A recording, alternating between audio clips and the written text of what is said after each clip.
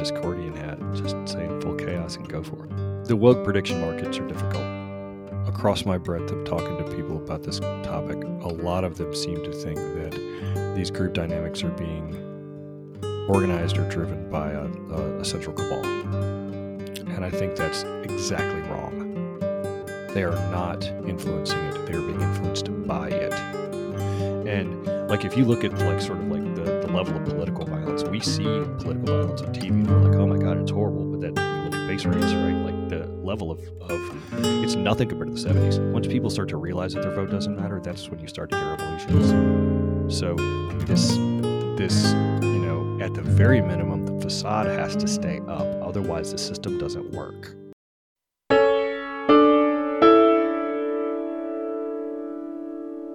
Hi, welcome. This is the From the New World podcast. Today I'm speaking with BJ Campbell, who writes the Substack Hand-Waving Freakoutery and has been a long-time friend and interlocutor. What's a very interesting situation is that I feel that we've been agreeing more and more on the abstract analysis of many of these social interactions, but we disagree frequently when it comes to applying them in practice. You'll hear that scattered throughout the podcast, and hopefully you'll enjoy it. We discuss a variety of topics, including egregores, a term he uses to describe a type of online conformity behavior, updating moralities, statistics, guns, evolutionary psychology, vaccines, wokeness, war, nationalism, political violence, January 6th, QAnon, coordination problems, religions in the online era, gun prepping, the post-liberal right, Curtis Yarvin, crime rates, Sherry's scissor, and why everything needs more chaos. That was a lot of topics, but we also discussed for a lot of hours, 4 of them. And I really hope you'll enjoy the entire episode. Of course, if you like the episode and want to support us, what you can do is, of course, subscribe and let a friend know, either on social media or in real life. You might wonder why I keep insisting on this every episode, and that's because it really makes a difference. When I see people share online, it certainly makes a difference, and I'm sure that the real-life equivalent also has a great impact. You can help us out, and you can also help your friend find some, hopefully, better information. Without further ado, here's BJ Campbell. All right, welcome to the show. So you write a blog called Hand-Waving Freakoutery. It should be linked in the show notes. And usually I don't like bio questions, but this one seems particularly apt. So what is Hand-Waving Freakoutery, and why did you start it? Well, the origins of the publication actually kind of go back to the gun discussion in 2018 in the United States, gun policy. I found myself in a lot of Facebook arguments with people who are, I know, intelligent, but were being misled by statistical manipulation within the anti-gun media. And I kept kept feeling obligated to step into these discussions and explain why the graphs they're referring to are wrong and how they're being fooled and that sort of thing. And these discussions tended to be long and they tended to keep happening over and over again. So what I decided to do was, instead of copy and pasting walls of text that nobody's going to read anyway, I tried to find some place I could host I could kind of clean it up and turn it into an article and then just drop the link into the argument instead. So I fished around and I found medium.com and I cleaned up one of my expose pieces on trying to do that and made it, tuned it into an article format. And I was really only doing it just for my own use to save me some time typing. And then it went viral on Reddit. And I ended up with about 250,000 hits on it, and I don't know, made $500 or $600. So I was like, "Oh, nuts! I should write a second one, right?" So that turned into a series of 5 or 6 articles, specifically related to gun policy in the United States, and specifically focused on the mathematics of it and the data and appropriate data representation and how media were screwing with people by representing data improperly. and that sort of thing, right? And I tried to keep it clean of any culture war stuff, and I never even referenced the Second Amendment in the first 5 or 6 articles. I don't even know if I've ever even brought the Second Amendment up in any article I've ever written, which is a pretty impressive feat for somebody who's primarily a uh, gun policy blogger, right? That's where I've gotten most of my traction is in the gun space.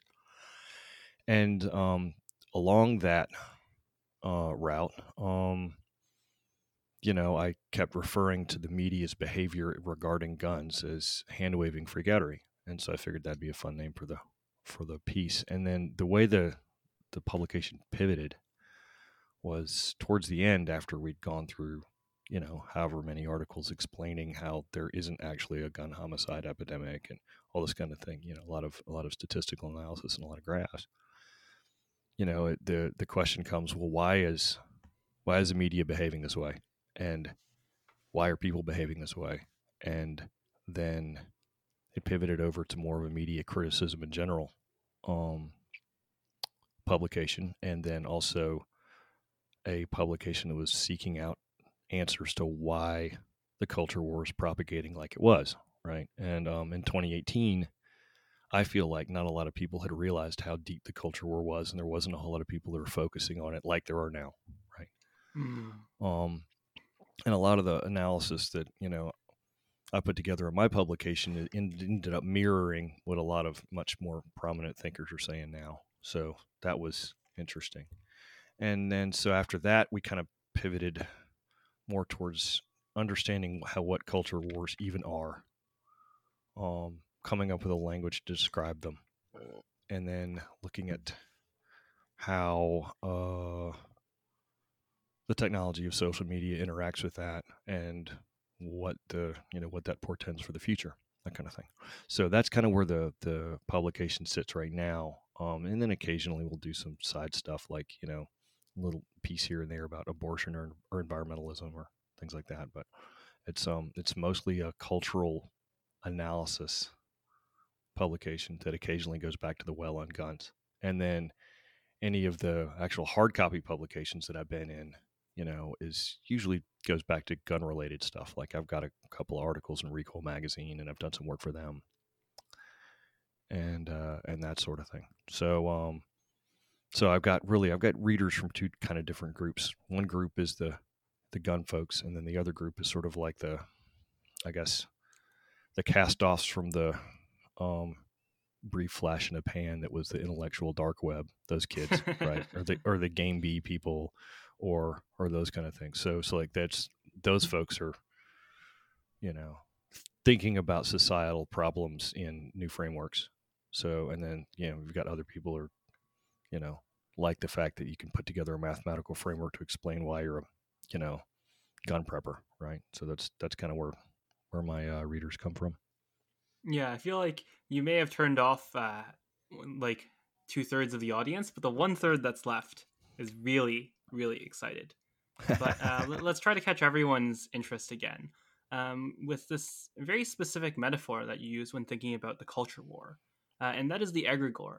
So first, what is the egregore in kind of lore, and then what is the egregore when applied to kind of real life or applied to social analysis? I think there's kind of 3 layers instead of 2. The egregores from an occult, they're kind of an occult term, and originally, as I understand it, and the idea is you get a bunch of cultists together, and they're all thinking the same thing, and they're all doing the same thing. What they do is they effectively invoke a demon, a spirit of some kind that then becomes manifest simply by their actions, and then it would,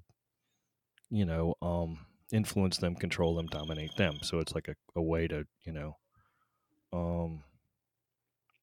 has to do with occult practices, right?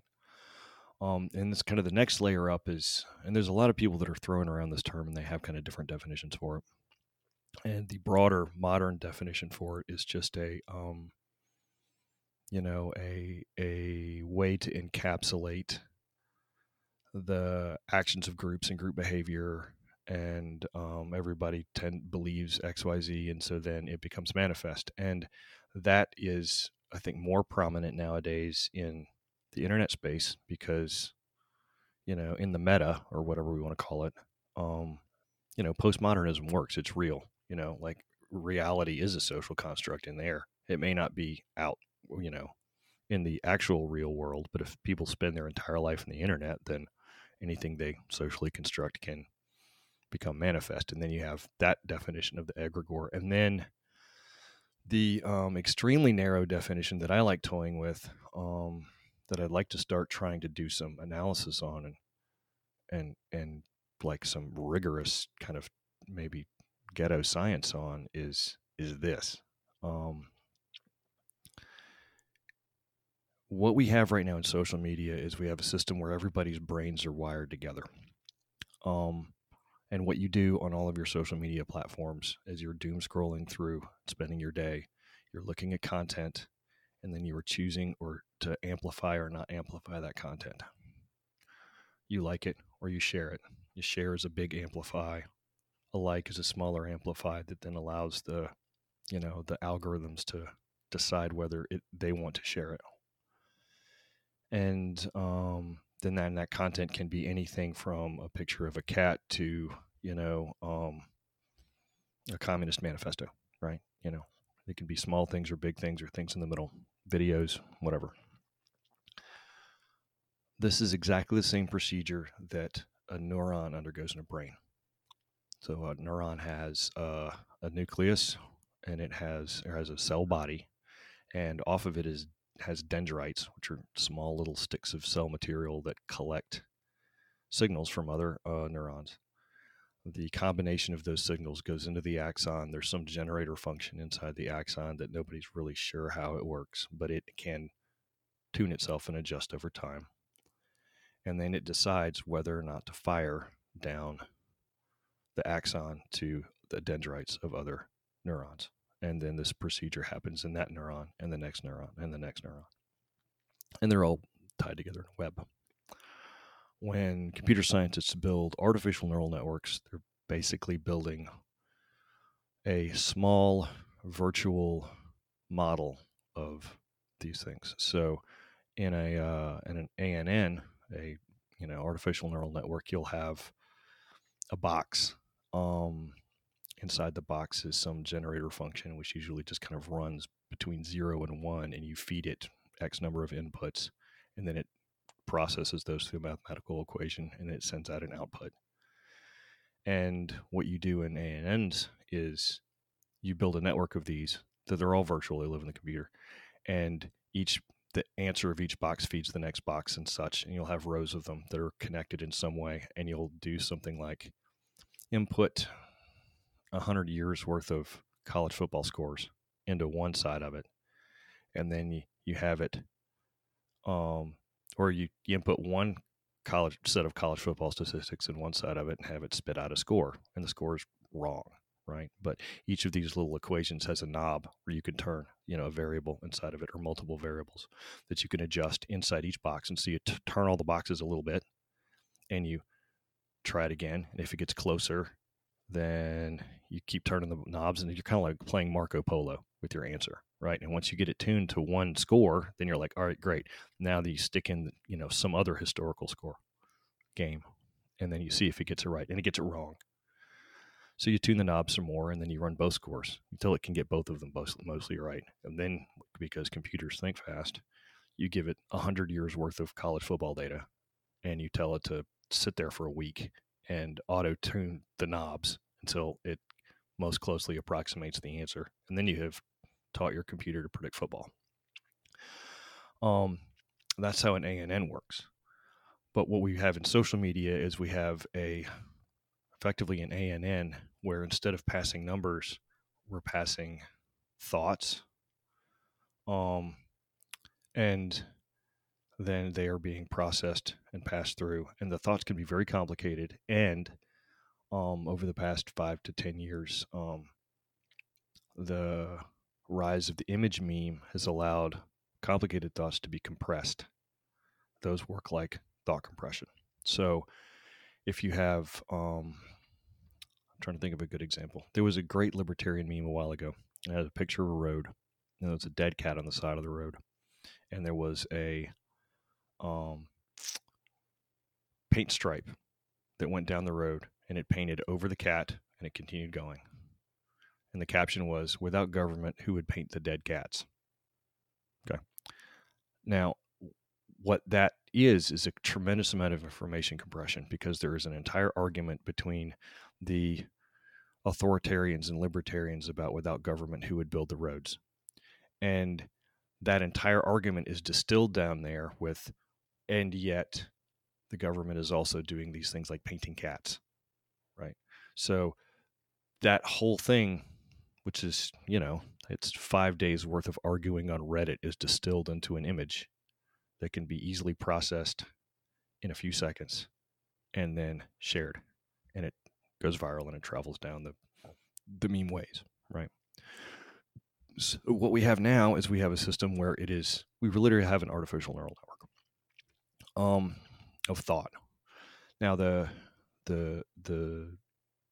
thing to step sideways here is, well, if you get into ANN science and artificial intelligence science, there's some disagreement within the people who do that kind of stuff about whether or not any of these things can ever become truly intelligent. And you have Turing tests, and you have all this philosophical argument, and this, that, and the other. But you basically have two camps. Some of them say it'll never happen. The others say if you ever generate an ANN that's complex enough, it will become sentient. Well,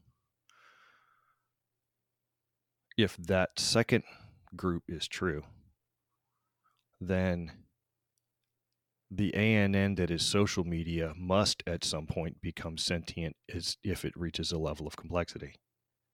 It's doomed to happen. It's destined to happen sooner or later. And then the question is, has it already happened?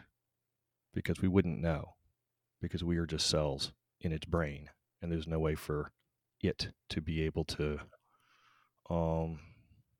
there's no way for it to talk to us. There's no way for us to talk to it. It lives at a next level up. So then the question is this thing, is this real? I don't know. I don't think that anybody could say for sure, but not yet anyway. But they're tooling around with Patrick Ryan and some other folks that are associated with my blog, and we're scratching our heads trying to figure out if there's a way to test it. So that would be the third definition, kind of the third layer of egregore speak. When I talk about meme space egregores, my publication, I'm talking about almost specifically that concept, the idea that the Kurzweil singularity has already happened, and it lives in social media and uses our brain as a substrate. And in that case, you have it becomes much different than just general Eric Hoffer mob mentality, right? It's something that's much more reactive and much more capable of evolution on a faster scale than an ordinary mob. So you might have accidentally run into the one podcast where you'll actually get very, very specific pushback on this, because, 2 episodes ago I talked with Rune. I talked in fair amount of detail about machine learning itself, and this is also my background as well. So Perfect. a lot of Great. people, Tear it apart. yeah, a lot of people who do machine learning would be very skeptical that, at least in their terms, that you can have any kind of network formed with this, because one, there is no kind of explicit cost function, and we can get to whether there's an implicit one later on, and two, that there's just incredible amounts of unspecificity, right? Essentially, you can have these parameters that are being tuned, but they're not necessarily being tuned in any kind of safe environment, any kind of closed environment. They're incredibly prone to disruption by all sorts of other things. So there's going to be like a lot of pushback on, especially using the kind of technical terms there. But I do think it's actually very useful as a kind of metaphor. You see this in biology a lot, where, of course, you have a bunch of cells. They combine to make up an organism, and the organism has behaviors. And we might say that the organism wants to do something when it's simply kind of responding to those types of stimuli. And you might also say that evolution itself wants to do something. It wants to make some group of organisms or some specific genes pass on into the future. And we could say evolution is doing X, even if, of course, evolution is not really a kind of sentient being.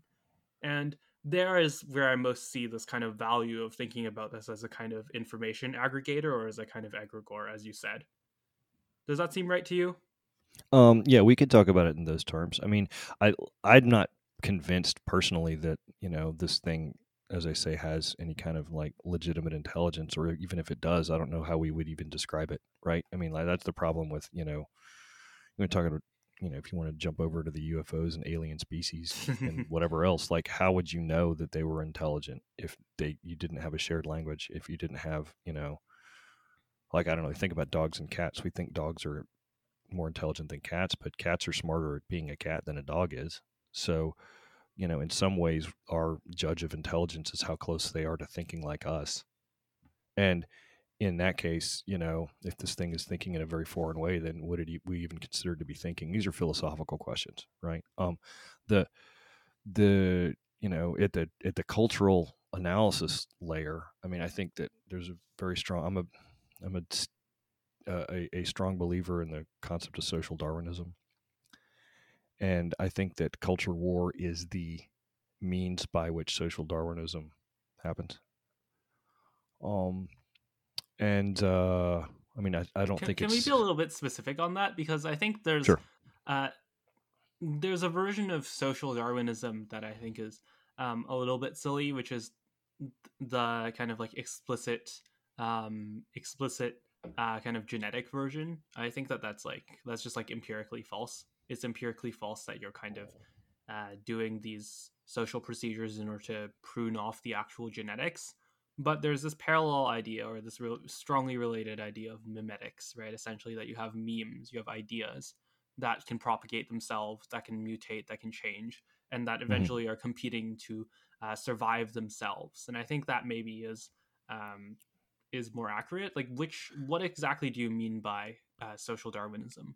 I do think there's some crosstalk between genetic Darwinism and social Darwinism, but I'm mostly a meme Darwinist, right? I mean, one of the easiest ways to kind of disprove the idea that human behavior is largely genetic or not. I mean, in individual behavior, I think you can make a stronger case with twin studies and stuff like that. But for societal behavior is, I think, obviously not very genetic. And the easiest example to me really is it's right here in North America. I mean, you go back 600 years, and the Aztecs were sacrificing millions of people on the top of pyramids, and the Aztecs didn't go away. It's just that today Well, they're Catholic. Well, no, I mean like their genetics didn't go away, right? Now they're driving pickup trucks and re-roofing my house and playing soccer with me on the weekends, right? Um, that's now I feel pretty strongly that if you trace the you know genealogy back, most of the folks in Mexico and Central America and that kind of thing, can trace it more to Aztecs than they can the Spaniards.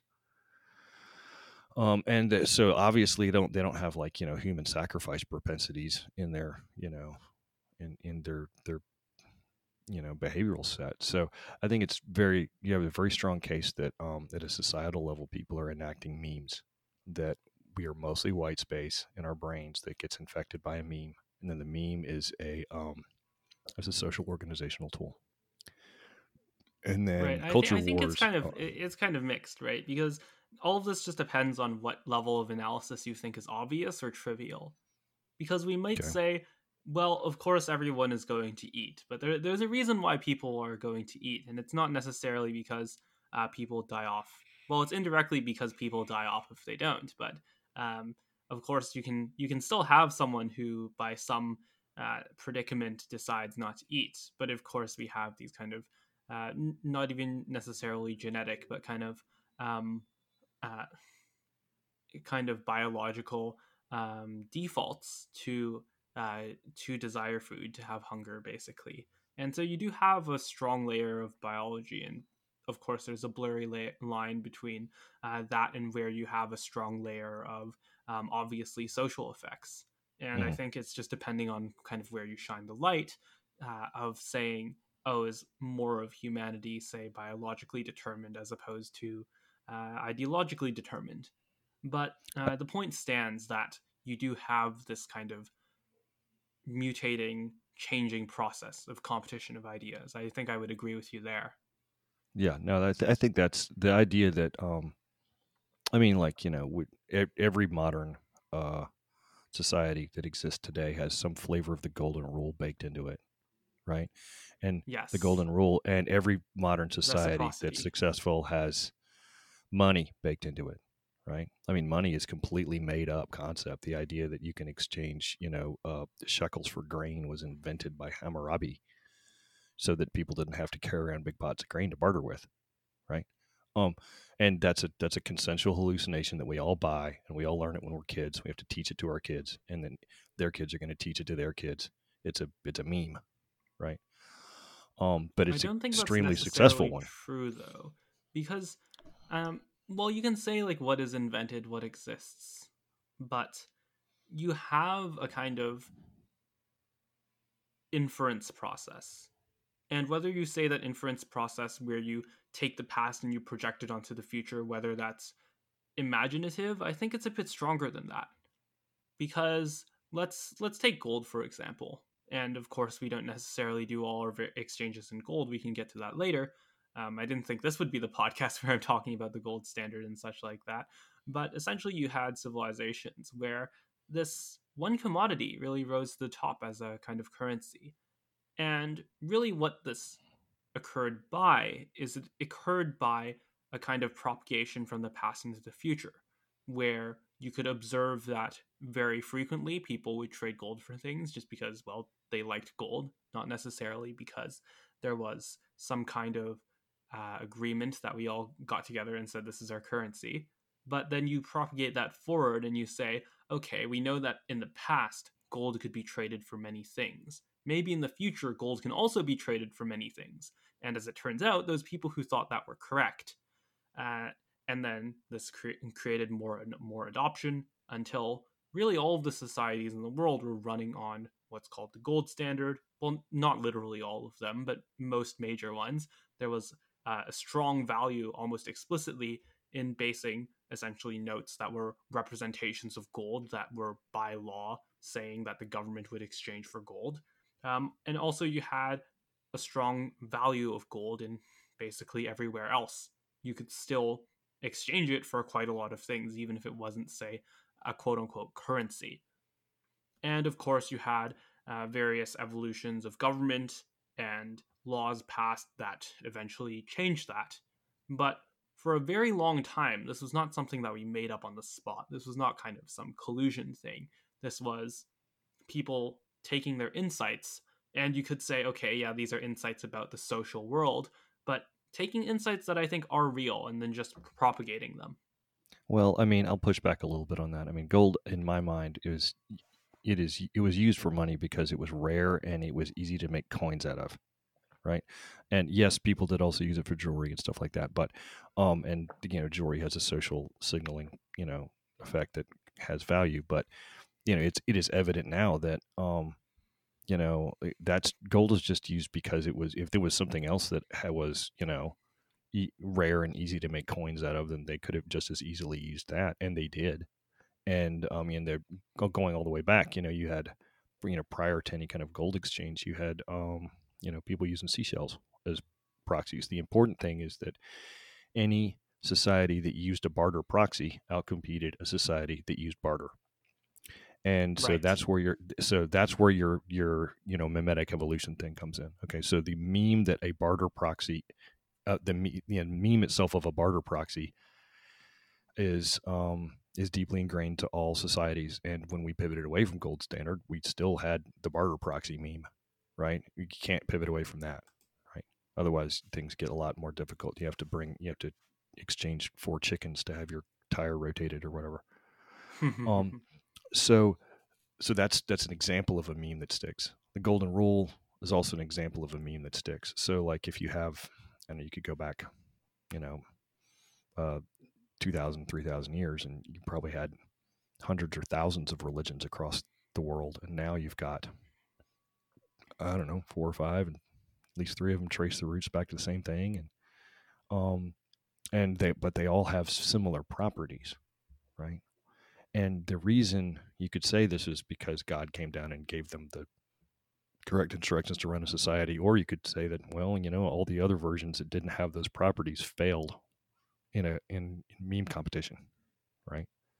So the good memes outcompete the bad ones, and they do that by different modes. So one of the ways they do it is by hijacking older memes. This is like Christianity spreading through Europe by hijacking European paganism. Sometimes they do it at sword point. And sometimes they do it by, I think it's rare, but sometimes they do it by, presenting a better way to live, and people pivot over to it or whatnot. But I think usually it's not through competition. Usually it's through some kind of war. And what happens with people is that the strongest memes that can affect somebody and affect their behavior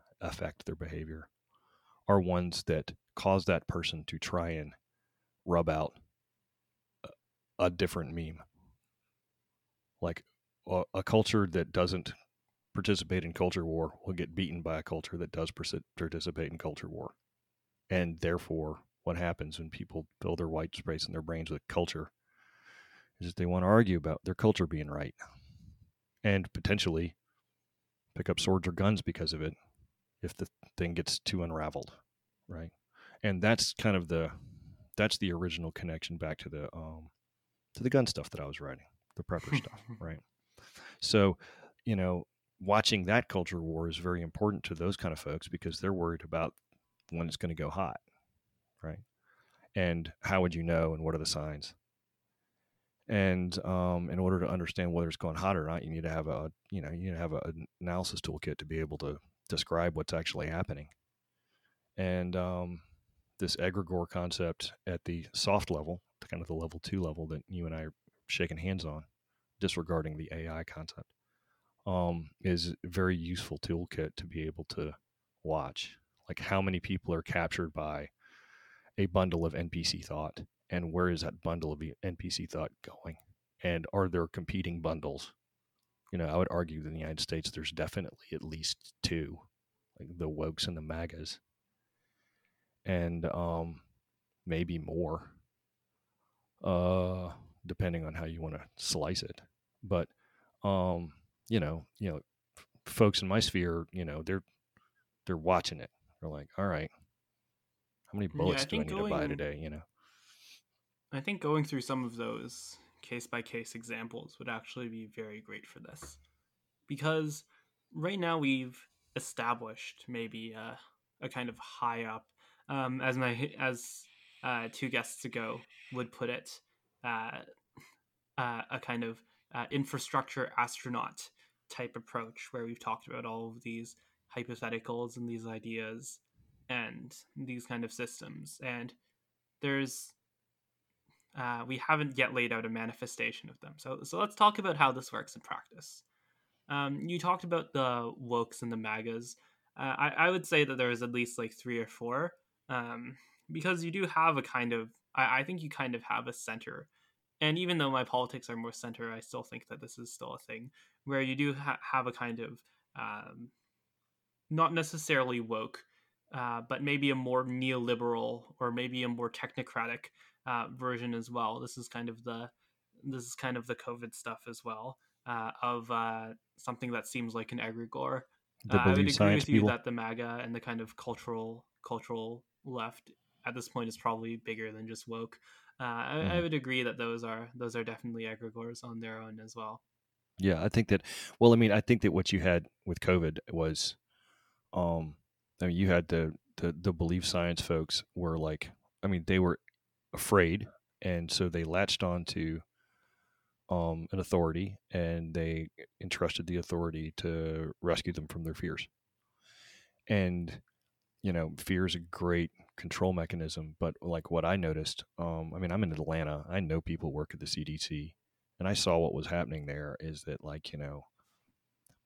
they were getting their marching orders socially, not from the CDC. They were not from science anyway. They were getting it from the Occupy Democrats Facebook page, because the CDC is a very monolithically blue progressive organization. because of their recruitment tactics. People don't go there to make money; they go there so that somebody can carve a sign on their gravestone that said that they saved someone's life one day, right? That's the kind of people that go to work there. There's nothing wrong with Right. I that. think there's a bias in government positions in general. I don't remember if there's a. Yeah, I referenced a few of these studies actually in a previous article I wrote. There is a stronger left leaning bias in government institutions, and this can be attributed to kind of their hiring practices.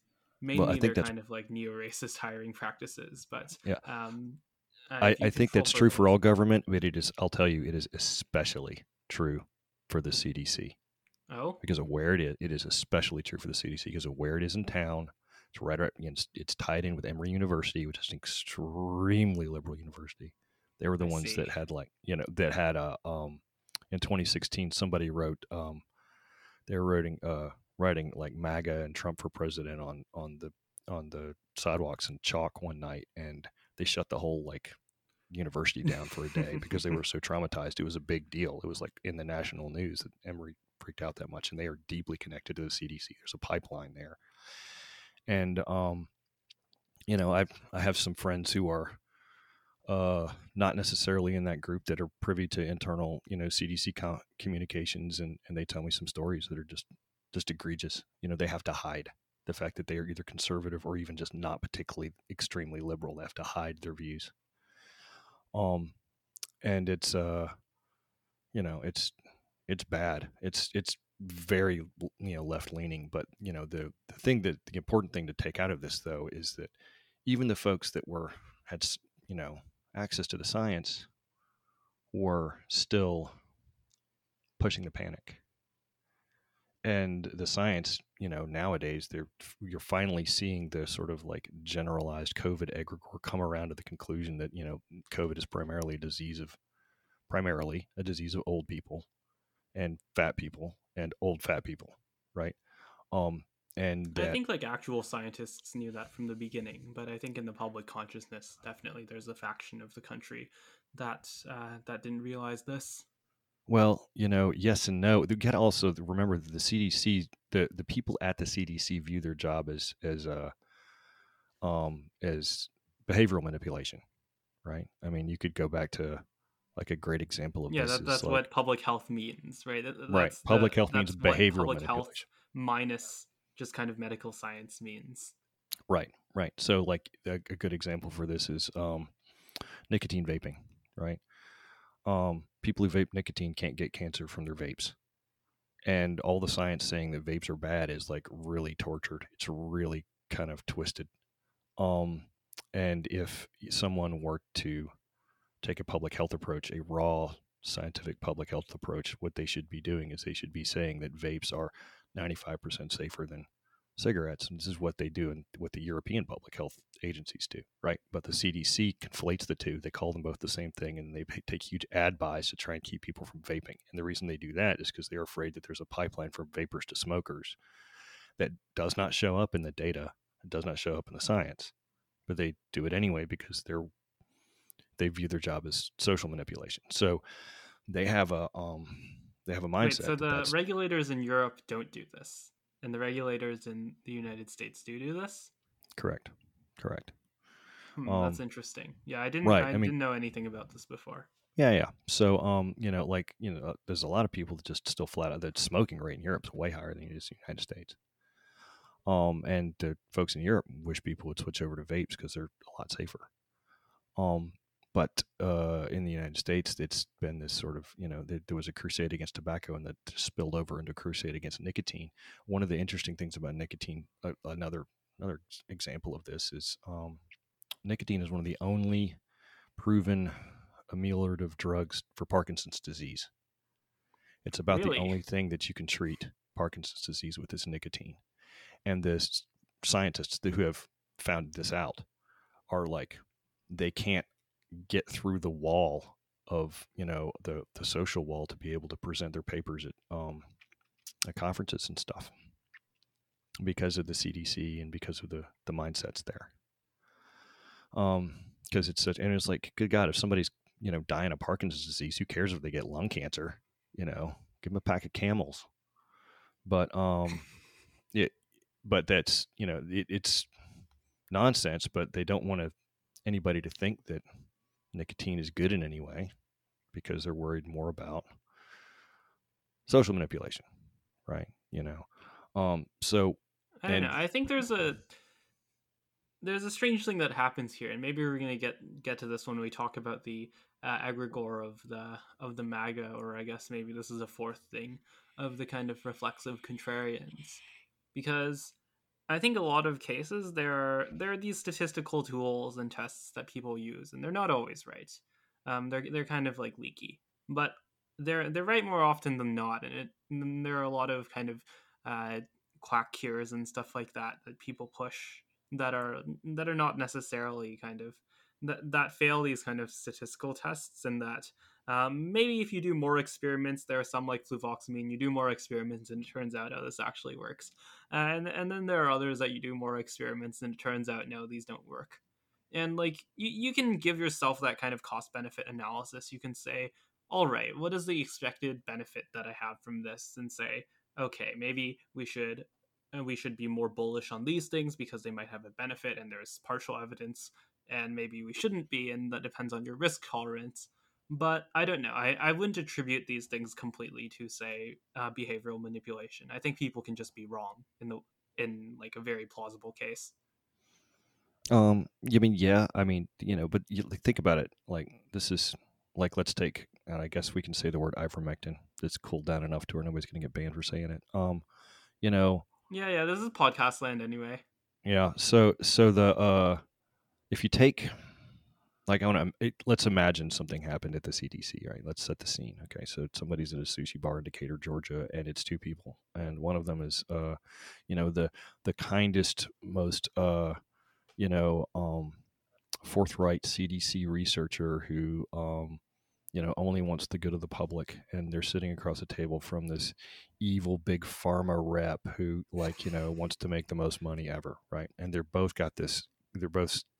between them on the table beside their poke bowls is a study that's top secret study that the CDC did, some scientist, and it said that ivermectin is 15% effective. It's not great, it's not bad.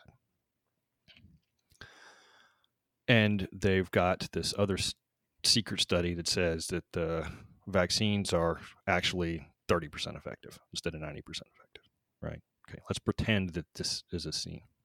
We're pretending.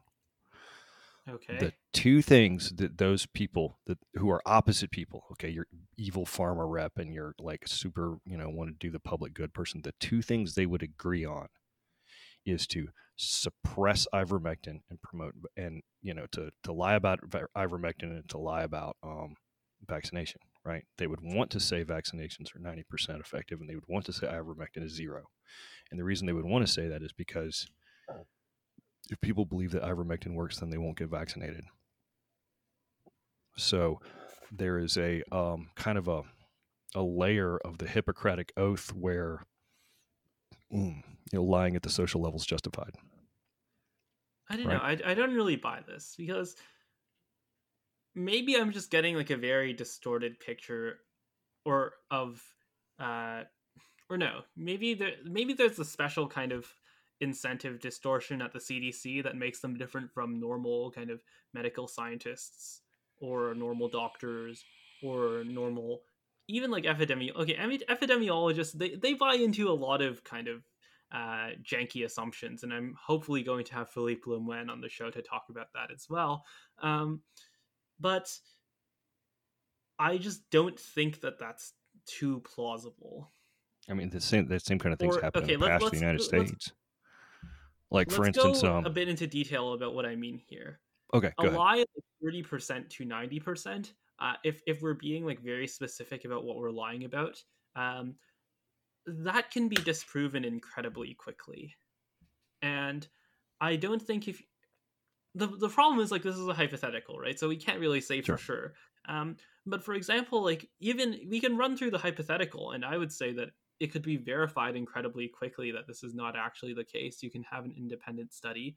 You can have these things happen, and you'll have at least one kind of data set that where this is just obviously false. And it's actually pretty hard. Maybe it's possible to stop one of those data sets from coming out, but it's, let's face it, it's quite hard to stop all of the data sets from coming out, because it's just actually very hard to coordinate. You're going to have eventually one person who is a kind of defector, right? That's actually pretty likely, I think, that if they're conducting the study in the first place and they find these results, then they're going to publish the results. And you have the system of confirmation, of verification, of applying statistical methods, of actually controlling for various possible factors in each of these studies that can actually get to the truth and can actually resolve things if given enough time. I And don't. carrying like I'm much more that big of a pessimistic lie, on you than that. that's not gonna pass. I'm much more pessimistic on you than that. And Hmm. I'll give you two examples. One of them is that one of them is lab leak hypothesis. I mean, anybody who brought up, most of the scientists who were looking at this at the time kind of knew that this thing would probably came from a lab. And at this point, in my opinion, I mean, like right now, we know that Peter Daszak of EcoHealth, submitted a grant proposal to DARPA in 2018 to add a spike protein to the S1, S2 cleavage site of an existing SARS coronavirus to see if it was more transmissible in humans, and to do that research at University of North Carolina and the Wuhan Institute of Virology. And DARPA turned him down. He has a grant proposal out there to build COVID, and people still don't believe in the lab leak hypothesis. And Was for it all of 20, WIV as well, or was it just the? I thought it was just the Redfield lab. no, it was also at Wuhan. They were supposed to Okay. do, but it doesn't matter because DARPA turned it down, right? Okay. But so it was not, COVID was not developed under that DARPA grant because that DARPA grant didn't exist. But it stands to reason that EcoHealth then either turned around and shopped it straight to the Chinese, or shopped it to some other, government black organization that hid it, or the Chinese just stole the idea and just did it themselves, right? And then it leaked out that way. But during 2020, no scientist came on record saying that that the lab leak hypothesis was real because they were afraid they would be branded as racist. Okay, I don't think that's the reason. And once that's again, this might be kind of my own personal circle or my own I bias can of send people you a who I link to know. MIT Technology Review that has quotes with scientists that said that they said that, but they didn't want to say it because it was racist. So, like, Yeah. at least some of Okay. them are I thinking think that. there's at least like some people who think that, but in general, like I think that people just got it wrong, because as I said, there's these kind of fundamental assumptions that you have going into each field. And I mean, we talked about taking the past and projecting it onto the future, and I think that's just what happened here. And in this case, it's something that was wrong, or not necessarily guaranteed to be wrong yet. We don't know that for sure, but at the very least, much less certain than it was. I think I would definitely give you that and say you're right on that, because the hypothesis was essentially, or the kind of mainstream hypothesis, and I don't think I completely fault people for believing in this. I think people believed it to, as I said, a too high of a certainty, but I think there was certainly a time when we knew less, where it was more likely that this was true, is that you just look at base rates. There are a lot of natural pandemics throughout history, and so you can have like a high likelihood that there's a natural pandemic again. Of course, you can say that we haven't been doing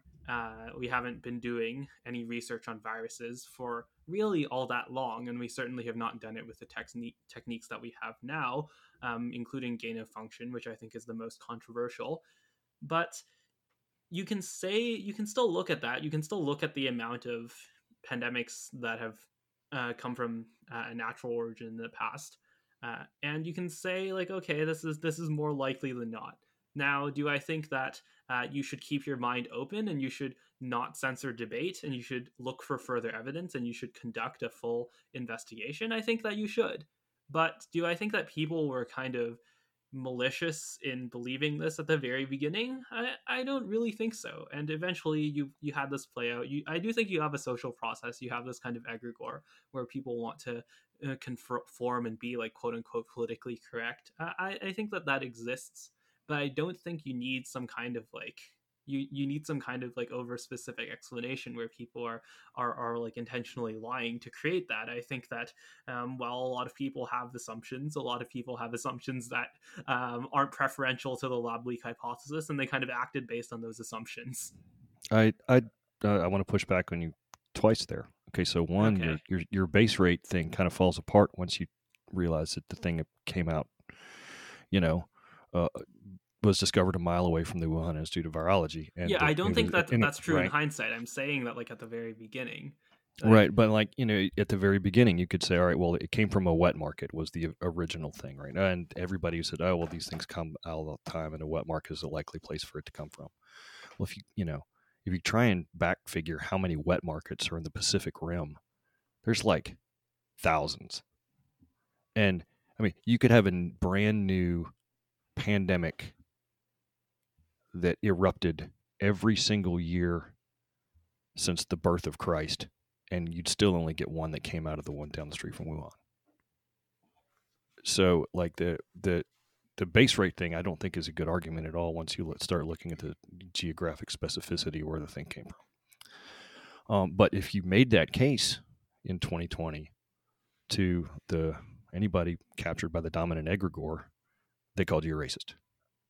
And I know this because I tried to make this exact case to 5 or 6 people, one of which is a CDC employee who called me a racist. Like this is, I remembered the snapshot of what the argument looked like back then.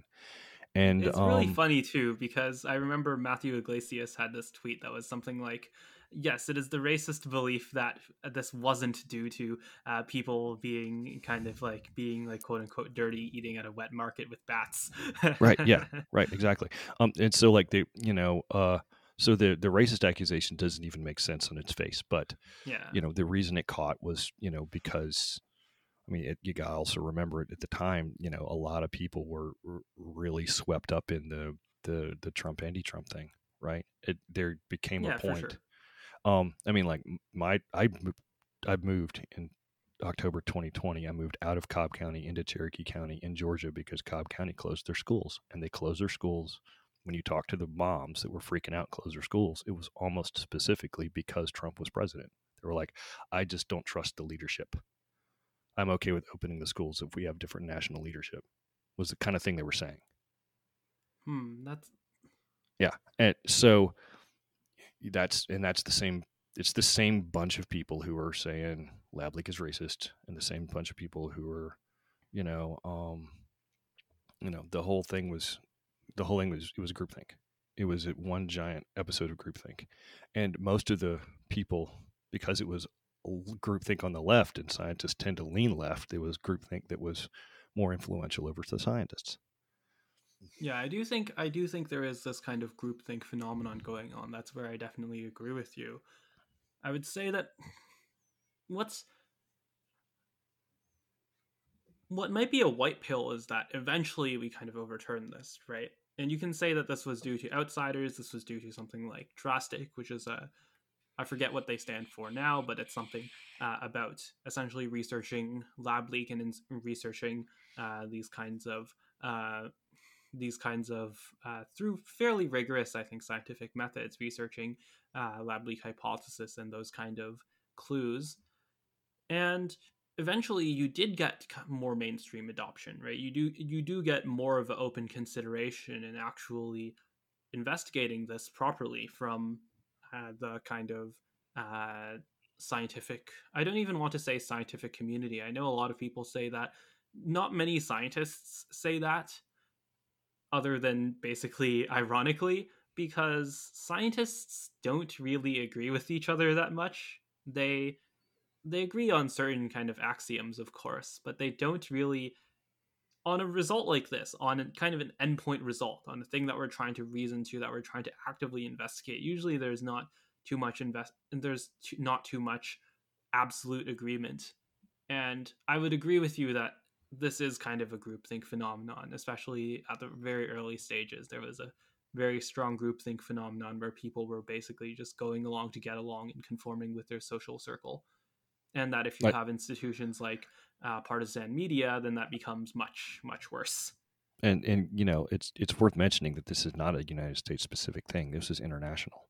I mean, Right. the Philippines were starving their people in lockdowns. China is still starving their people in lockdowns because they, um, Yeah, I think Zai is probably just scared to lose face. They're just doubling and tripling down on the lockdown concept, and the lockdown concept is tremendously damaging. The food shortages we're going to experience this year are related to, and the inflation are related to the lockdowns. Economically speaking, you can't just stop the economic engine and then start it back up and expect that there's going to be no ramifications, right? I mean, like, Yeah, I'm I trying to think have, maybe this is just yet another kind of solicitation, but I'm trying to get Ryan Peterson on, the CEO of Flexport, to talk about this as well. But the supply chain, definitely, like the implications of these kind of lockdowns, we're still not reckoning with that. We haven't reckoned with that. We can look at inflation. We can look at now shortages of tons of things, semiconductors, baby formula, etc. Almost every facet of life going up. Basically, for someone like me on the younger side, that it's unprecedented in my lifetime. People didn't anyone's reckon lifetime. with this. No, there's nobody even considered this when they ran when the lockdowns, which went from 3 weeks to flatten the curve to lockdown till a cure.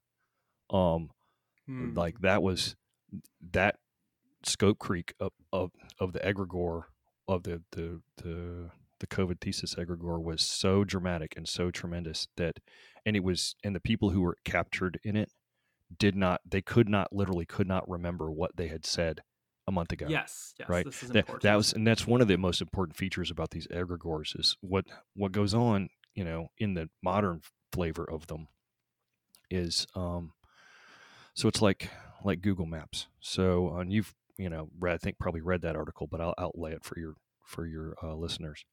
Yep. If I navigate somewhere in my car today, I use Google Maps. I use it for every single place I go, and I don't remember the road names because there's no need for me to. I've outsourced that portion of my brain to my phone, right? And I mean, I used to have road atlases. I used to have all this stuff. Now I use Google Maps, and Google Maps has got a lot of utility. It's got two layers of utility. One is I don't have to remember road names, and I can figure out the most direct way to go. But the other one is it gives me traffic updates to let me know where the cops are. And if the roads change, it changes. So it has an update mechanic built into it. But, we would be silly to say that mapping was the only thing that we're using our phones for.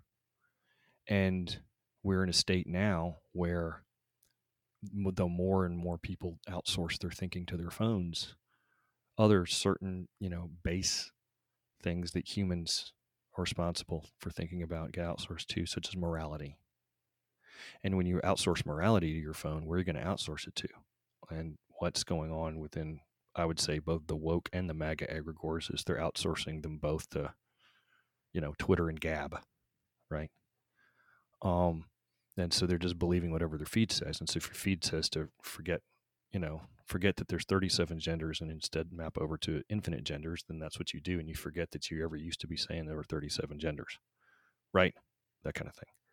And the same thing happened with lockdowns. It was lockdown to flatten the curve. And the point of flattening the curve was to make sure that the hospitals weren't overwhelmed. But as soon as the hospitals weren't overwhelmed, and then the lockdown is supposed to come off, according to the argument 3 weeks ago, they completely forgot that argument.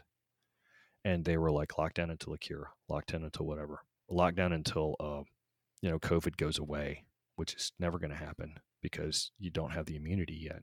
So whenever you come off the lockdown, COVID's going to come back and spread again. But there were a lot of people who believed that you could completely eliminate COVID just through lockdowns, and still do. And some of these people are really smart. I mean, that's what Yishan Wong was saying on his Facebook page, and he's a smart guy. He used to be the CEO of Reddit. But it's no, it's long it COVID's in the deer population in the United States. Somebody's going to end up catching it, and if you don't have population level immunity, then it's going to spread again, right? So the lockdown was never a solution, but they believed it was. And you could make that argument to them because their phone told them that it was true, right? So Yeah, they're outsourcing something sense making to the phone, and the phone is basically a groupthink operator. something that I'm not sure how to process is that there's this blurry line between motivated reasoning and outsourced thinking. and just having different priors. I think there was this very interesting paper. I think this might have been an economics or game theory paper that was essentially saying that motivated reasoning is indistinguishable from differences in axioms or something like that. And I think Huh. this might be the case. Okay, so Where, can you expand on that?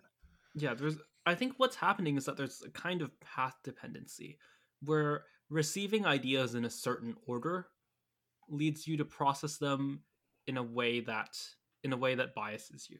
And I think that this is key to how the egregore functions, which is that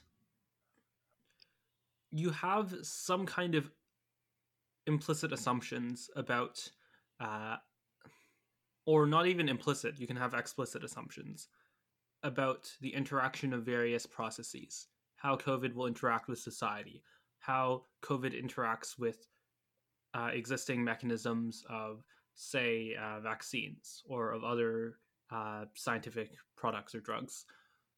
And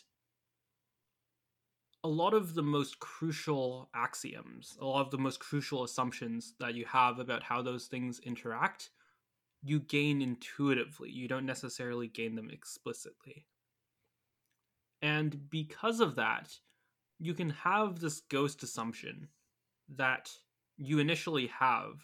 And I've seen this in myself as well. You can have this ghost assumption that you take and that you use to build an opinion on a topic.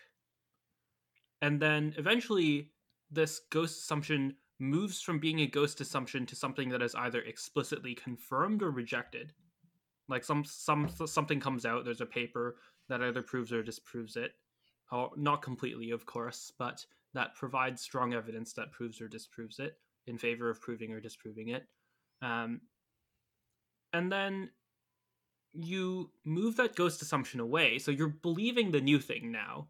You're believing this thing that might have been the opposite of what you assumed before, but you didn't notice it, and you didn't. There's kind of a lack of update here, where you don't go back and you don't go and reflect on what this might have caused you to believe otherwise, because you didn't draw that argument explicitly, right? And I think this is actually very key to how these egregores form, is that they have a very strong cultural control of what exactly those assumptions are. Can you give me an example? Do you mean So a like, very okay, good let example me is the try zero COVID stuff. let me try an example, like a very simple Mm-hmm. one. Okay, so vax, anti-vax. Um, you have a person who they give their kids all their vaccines. They know that vaccination ended smallpox. Vaccination works and is smart and is the Mm-hmm. thing smart people do. That's their beginning axiom. And so then when the vaccine comes out, they believe it works. And then when the the new studies show that vaccination only really works, like, it only has a 30% efficacy to prevent infection versus Omicron variant, they're still standing by it, right? And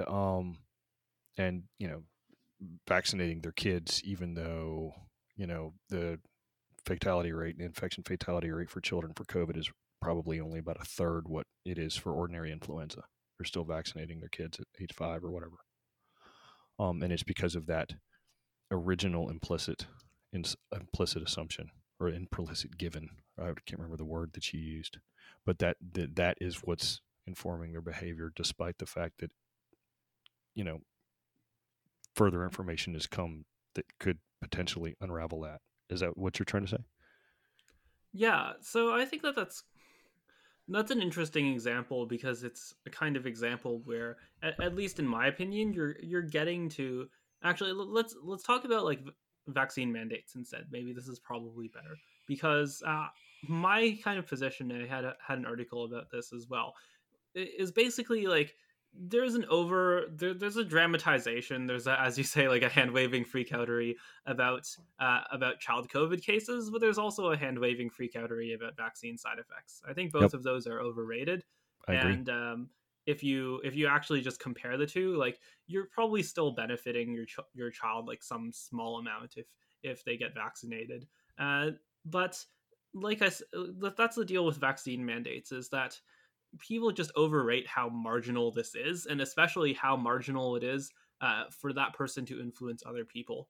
Like in general, especially if people are, as you said, old or overweight or having other health conditions, certainly this is beneficial to them. But in general, like the amount of economic damage and the amount of enforcement that you get, that you have to invest into, there's no kind of cost benefit analysis here. There's no kind of understanding of saying, like, okay, maybe it would be better if these people agreed to get vaccinated, but what is the alternative here? What is the thing that we're actually doing? What is the cost that we are imposing, both on them but also upon ourselves and on our kind of public law enforcement and on our public trust? Mm-hmm. And it's just worse when you kind of come to making those actual computations. Uh, so I think that yeah, there's a thing here which is close to what I was talking about. I don't think it's the same kind of it's the same mechanism, but it's very similar, where people flatten things into binaries and such. And hmm, I okay, mean, this is something that I Bayesian don't. thinking is hard, right? That's not something that most people can do. Most people can't Yes, think that way. exactly, They want to, exactly. they want to know what's good, what's not good. Yeah, I had a What conversation set of about. rules get me into heaven, or the secular version of the same, Oh, right? yes, That's we how are people like definitely to going to think, talk right? about the religious metaphors that are just everywhere in this conversation. But yeah, for sure, I think that there's a situation here where people are dealing with um, people are dealing with these things that they want to be binaries, and they're not necessarily. And even when there is just clear evidence of more nuance, this actually best applies, I think, to the lab leak hypothesis. Even when there is an environment where there should be significantly more nuance introduced later, they're not really capable of undoing this. I think people don't. Generally, psychologically speaking, people don't like admitting they were wrong, and Yes. it takes a lot of maturity to admit you were wrong about something. It's a very difficult thing to do. A lot of adults just don't have this ability. They'll double down on something they're wrong about just because they don't lose face, right? Yeah. It's a Like highly China and the social lockdowns right phenomenon. now. And Hugo Mercier has published consistently about this. He argues that confirmation bias should be cast as my side bias, because it's not only about me being right, it's about us being right. And neat. the enforcement mechanisms are just all there.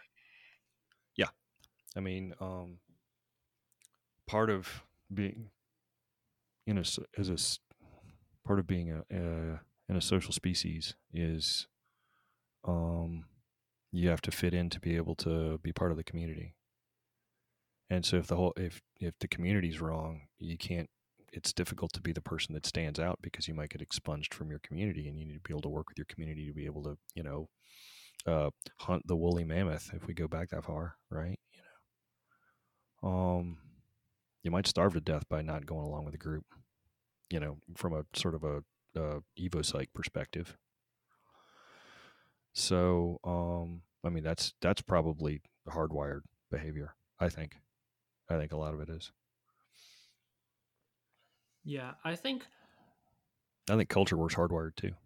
I mean, oh yes, for sure, for I sure. think that's absolutely hardwired because any again, we'll go Evo Psych for a little bit. Any cave tribe that was not prepared to culture war got rubbed out by a cave tribe that was prepared for culture war. That's just kind of the game theory of the thing. And so it stands to reason that brains wired for culture war are the ones that passed their genes down. I don't know. Eh, Maybe this is, ironically, maybe this is part of this kind of tribal warfare thing. But I am a little bit skeptical of the kind of Evo Psych stuff. Uh, The problem with Evo Somewhat Psych is you because of can't the prove it. replication.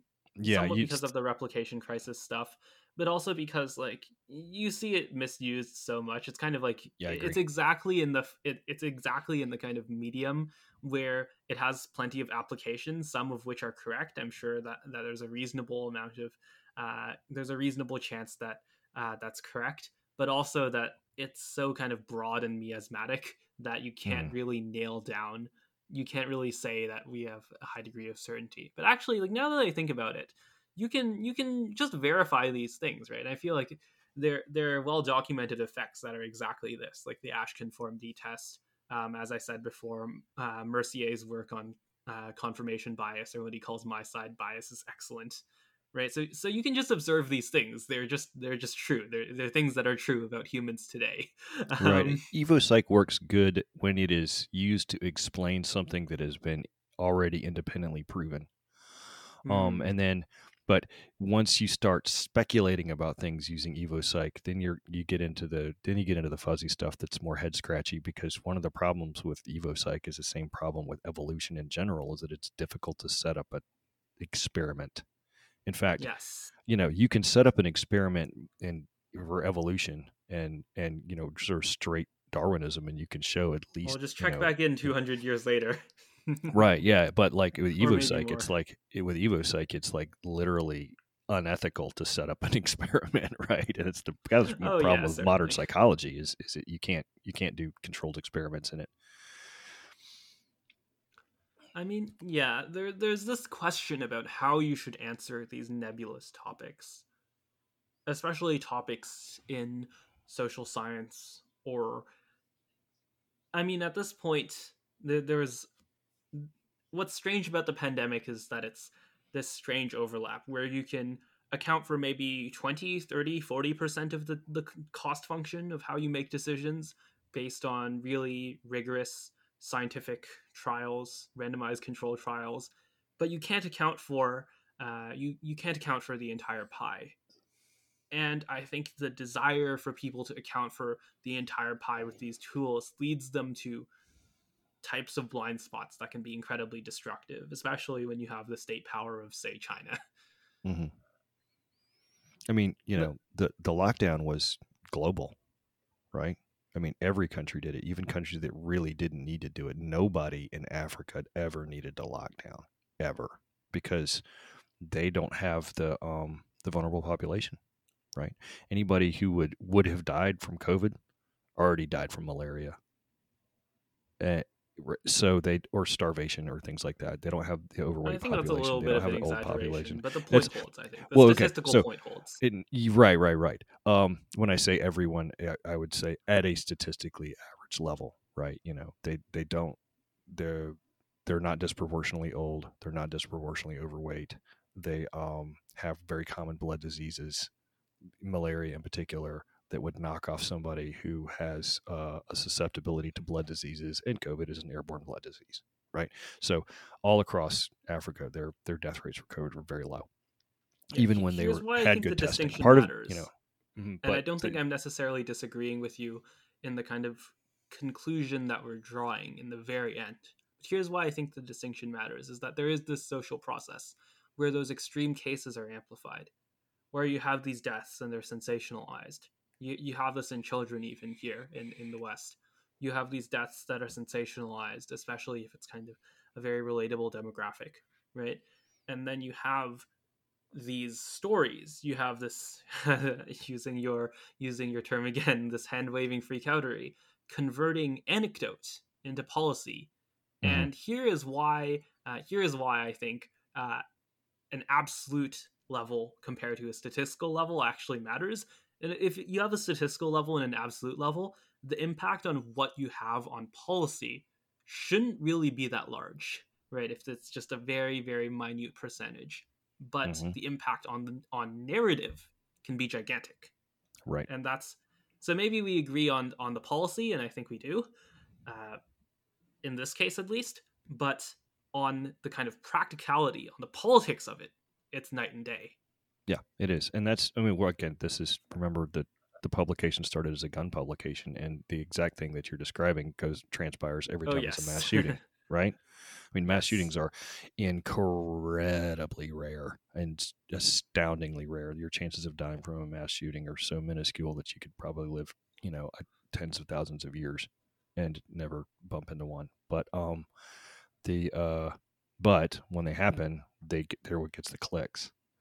So that goes back to sort of the media analysis layer, HWFO, which is really why the publication was named it, and has to do with viral traffic and attention economy issues, right?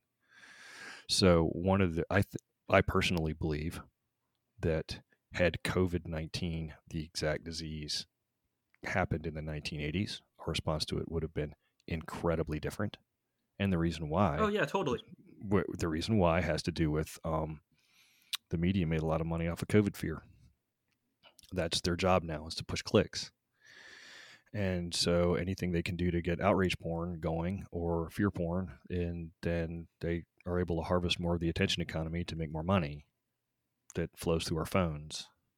So that's that's one of the main drivers of the sense making crisis itself, is that anything that is going to have an emotional impact on somebody gets elevated, even if the data doesn't support it. Now, that's not to say that that's never happened before. I mean, we had the satanic panic, and we've had other kind of things like that before. But again, when those panics historically happened, they were also being driven by the media. They're just Yes, very the much so. incentive. The incentives now are much higher and much more related to generating virility, right? I mean, we would have the same kind of social erosion. We have a tremendous amount of social erosion right now. If we went back in time to the 1980s and somebody invented a magic newspaper that every time you read an article, the article would spill into your neighbor's newspapers, and then the articles started to be tuned into whatever would cause that magic spilling function to take place, then we would have a similar level of social erosion back then, Right. right? Yeah, there's this specific thing about virality, or about this sharing mechanism, this basically evolutionary mechanism, this egregore that Mm-hmm. is very powerful. And And I think that what you said earlier, when you're talking about updates, this is very important. I think this is something that I concentrated on in my article as well, is that essentially having this process which is anti-fragile, to use a term from Nassim Nicholas Taleb, which is resistant to attempts to take it apart, to combat it, to reduce its power. This is something that's very important for the growth of these processes. Because if you have, say, a static ideology, let's say classical liberalism, sure. if you have a static ideology that has its precepts nailed down, that has a rational self consistency, that has a way to be gamed, then individuals can game it. And eventually, if enough coordination and enough kind of uh, communication as we have now, then groups can share and combine strategies to beat it. And um, eventually, this succeeds. Mm-hmm. And I think the same is true for essentially all institutions that don't have this kind of feedback mechanism. That institutions that are static or evolve very slowly, they can very easily be taken advantage of, and the power that they wield can be wielded in favor of various uh, you can say ideologies, you can say egregores that are able to adapt, that are able to create these incredibly fast cycles of adjusting to novel circumstances. Yeah. The I talked a little bit about this concept with Jim Rutt, and that was a strange conversation because he's a dyed in the wool staunch atheist, and Hmm. I'm kind of generally positive about religion in general. I think religion is a generally good societal thing to get a whole bunch of people marching in this generally the same direction, and as long as it's teaching good stuff, it's a good impact. But the problem with religion is that its update mechanic happens on the scale of hundreds of years, right? And as the environment is rapidly changing, in the last 50 years, the population and technology and the social environment, religion's fallen away. We're boiling into a kind of one of the first eras where being a-religious is even accepted, but not even that popular, right? Because the religions can't keep up. They don't have enough. They don't have an update mechanic that can keep up with the times. And what we've seen, as people have fallen off, they're looking for a different kind of. They're looking for a different morality guide, and they have these phones, so pull their phone out, and then they latch on to whatever the morality feed is telling them, which is for different people, it's different things. For some folks, it's the MAGA echo chamber. For some folks, it's the woke echo chamber, and it gets updates quickly. And then the prior operating system within that echo chamber gets memory hold, and they forget what they were saying was a core ethical moral behavior 2 years ago, and now they're doing something different, and that's fine. There's nothing wrong with that to them, right? So they've latched on to really become addicted to an updating morality feed. The problem is from a social Darwinist, a meme Darwinist layer. The And good I memes. don't want to like jump in with the kind of like quote unquote language policing here, but like Okay. let's be practical here. There are a lot of people who have assumptions about what that word means that I think is different from what social Darwinism means. That is different from what Okay. you mean by social Darwinism. Okay. So All like right. So we can just proceed with like mimetics or something like that, mimetic, right? yeah. Or So like meme mimetic space. Darwinism or mimetic evolution. Okay. Sure. We'll use that term. So, um, the problem with mimetic evolution is that historically your meme adjusts on the scale of either generations or at least decades, or at some slow enough scale that you have a time to test to see whether or not the new meme is beneficial or harmful to society. And then if it's harmful, Yes. it falls away and it gets beat out by another meme that's not harmful or is better for society.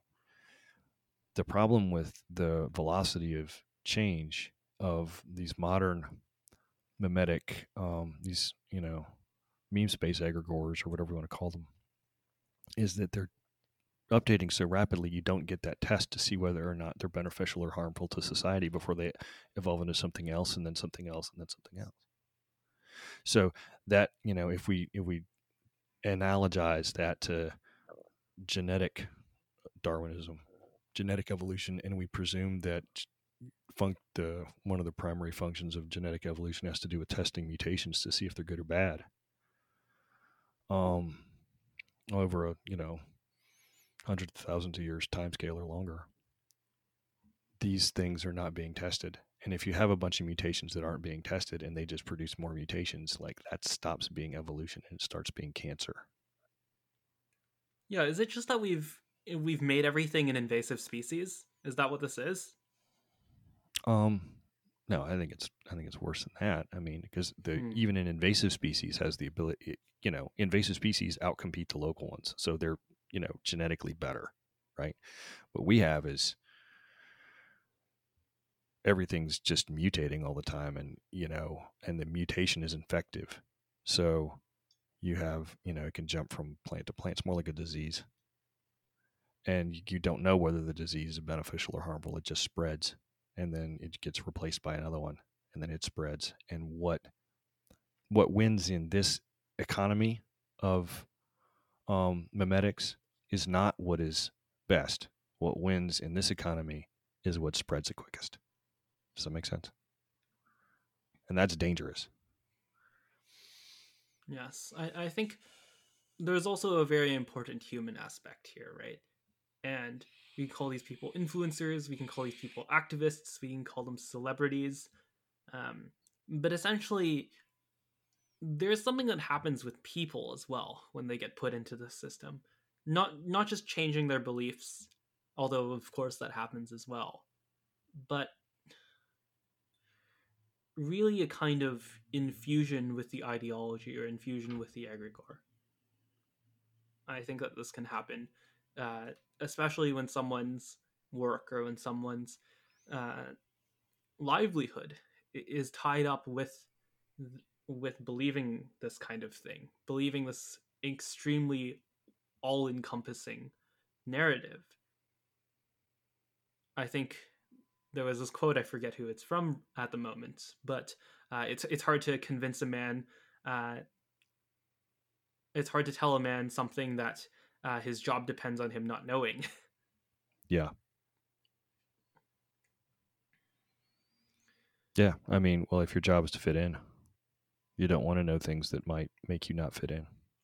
Right. And I I think actually had that here, discussion with a lady I was dating briefly, right as we called it off. I had that same discussion. I was like, "Look, if you hang around with me long enough, you're gonna. One of the two things is gonna happen. Either you're gonna."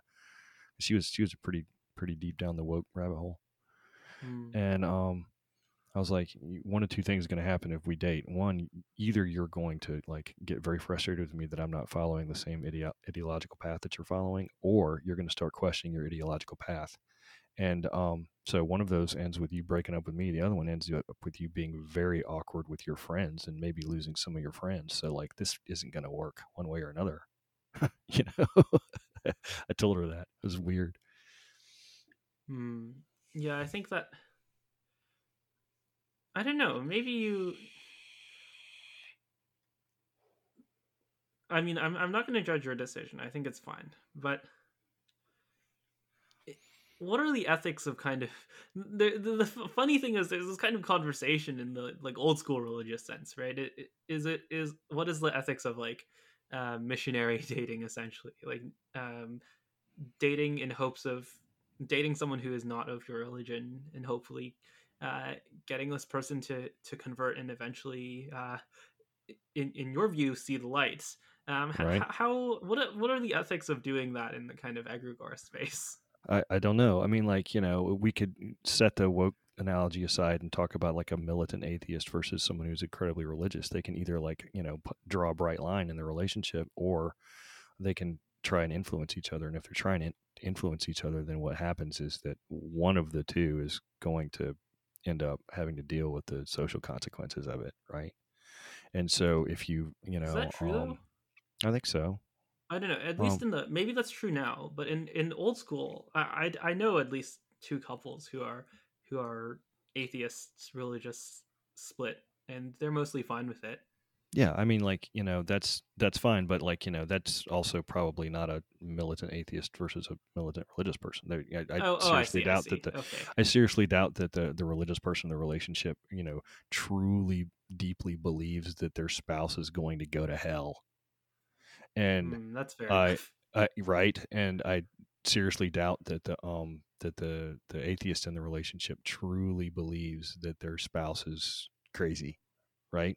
Or whatever the atheist states or whatnot. I mean, like, I think that those people in those relationships probably have an understanding that both of them are approaching that question from a point of a standpoint of belief, and they just choose to believe different things, and that's fine, right? So yeah, you can do that, but the thing about I think having a religion formalized makes that kind of thing a lot easier, because it's like, well, you believe this and I believe that, and we can have different beliefs. Um, One of the things that makes the woke egregore so powerful and viral is that they don't believe they're in a religion. They just believe that they're doing, they're just, this is the rules for appropriate behavior, right? And you ask them, it's like, is it woke? They're like, there's no such thing as woke. I'm just not an asshole, But that kind of right? is every religion, Sure. right? Right, to a Like degree, yeah, but they don't. Well, no, that's not true. I mean, like, I don't. maybe this is It, more of a statement every, every about the Christian says they're futility of some Christian. of the Every modern Christian says they're religions. Christian. Every Muslim says they're Muslim. Woke people don't say they're woke. They don't even believe it's a thing. Or okay, I think I misunderstood you, but yeah, there is this kind of like new age like tribe, at least like proclaimed tribelessness. But I think like if you ask a Christian, like, what is the kind of objective moral way to live, or it's the same thing with anyone of any religion, they're gonna say something close to basically their religion, right? Yeah, no, I Like, agree. if you I just agree to ask that. someone, like, what is like you. Even regardless of your religion, and this is like a funny thing that happens, even regardless of your religion, if you are not the religion that you are, what is the best way to live? What does being a good person look like? What does being a good person look like? They're gonna say that it's something similar to how their religion Right. teaches them to be. Right. No, that's totally true. But what my point was that is that having it formalized and having it branded allows folks to understand where the boundaries are. Oh, Was yes, yes. right socially and colloquially. They know if you're a Christian and you know you're a Christian, you know when you're evangelizing Christianity, and you know when you're not. Hmm. Whereas somebody who's captured in the woke egregore does not realize when they're evangelizing wokeness because they think they're just talking about what behavior is good behavior, right? So that and I think that that's one of the things that helps wokeness spread. It's one of the main things that makes it strong. And I don't profess to be anti woke necessarily. I think that it's much more interesting to take your hands out of it, step out of the culture war entirely, and then just provide sort of an analysis of it. And because there's going to be more things than just woke that come up. They're going to have different. They might have different core beliefs, but whatever comes up in the 21st century is going to that starts to dominate the moral landscape, the marketplace of morality, is going to end up having features that look like the features of wokeness. And so describing those features and describing which ways make it anti-fragile, I think is really important, right? You know, Yeah. and this is what I was saying to Paul Vanderklay. I mean, he's a Christian podcaster. I was like, so the 21st century landscape of religion is going to be religions adopting at least some of the things that are making wokeness successful for inside the social media organism, and right. Yeah, is the future of Christianity like your Facebook Christian memes page? Well, I think so. I think that's the first step. Hmm. They got to get a better meme game. Everybody's got to have a meme game nowadays. I mean, like politics has a meme game now, but it didn't have a meme game before 2016 when the 4chaners all showed up and started memeing for Trump, right? So you've got that's one thing that they're going to have, and not only that, I mean, once you get your meme game done, then you have to figure out your update mechanic situation, right? And that's Yeah. touchy. What And exactly that makes that's them? touchy in a formalized religion because you've got a book Oh, and you can't yes. go against a book, right? The Yes. wokes don't have a book. Their book is just whatever is going on Tumblr today. And I don't think this is just like the wokes as well, Oh right? no, This it's the is MAGA. yeah. MAGA Oh, is whatever's in yes. the next QAnon drop, right? Yeah, this Or is. whatever. Like that's that the things that make those things work is the fact that there's an update feed, and that's why they're viral. That's why they're robust and is why they're anti-fragile. I used to think that wokeness was fragile because its core concepts didn't really work very well together, but now I see what all they have to do is push out an update once a core mechanic starts to unravel on them, like what happened to Rachel Dolezal, right? I mean, she used to be you could identify as black, and then one day you couldn't, and then she got canceled, and she didn't know why. I wanna put a pin on this. I want to put a pin on this like fragility argument because I think Richard Hanania had a really good post on this as well. But I want to stop on the kind of maybe this isn't really a disagreement, but a kind of different way of approaching it, of talking about this kind of update mechanism. Because here is where this is kind of my writing, right? Is here is where you can really formalize some of the ideas uh, of of this egregore, of how this egregore functions. I'm not sure how you want to refer to this kind of way of thought, egregore theory, maybe. Sure.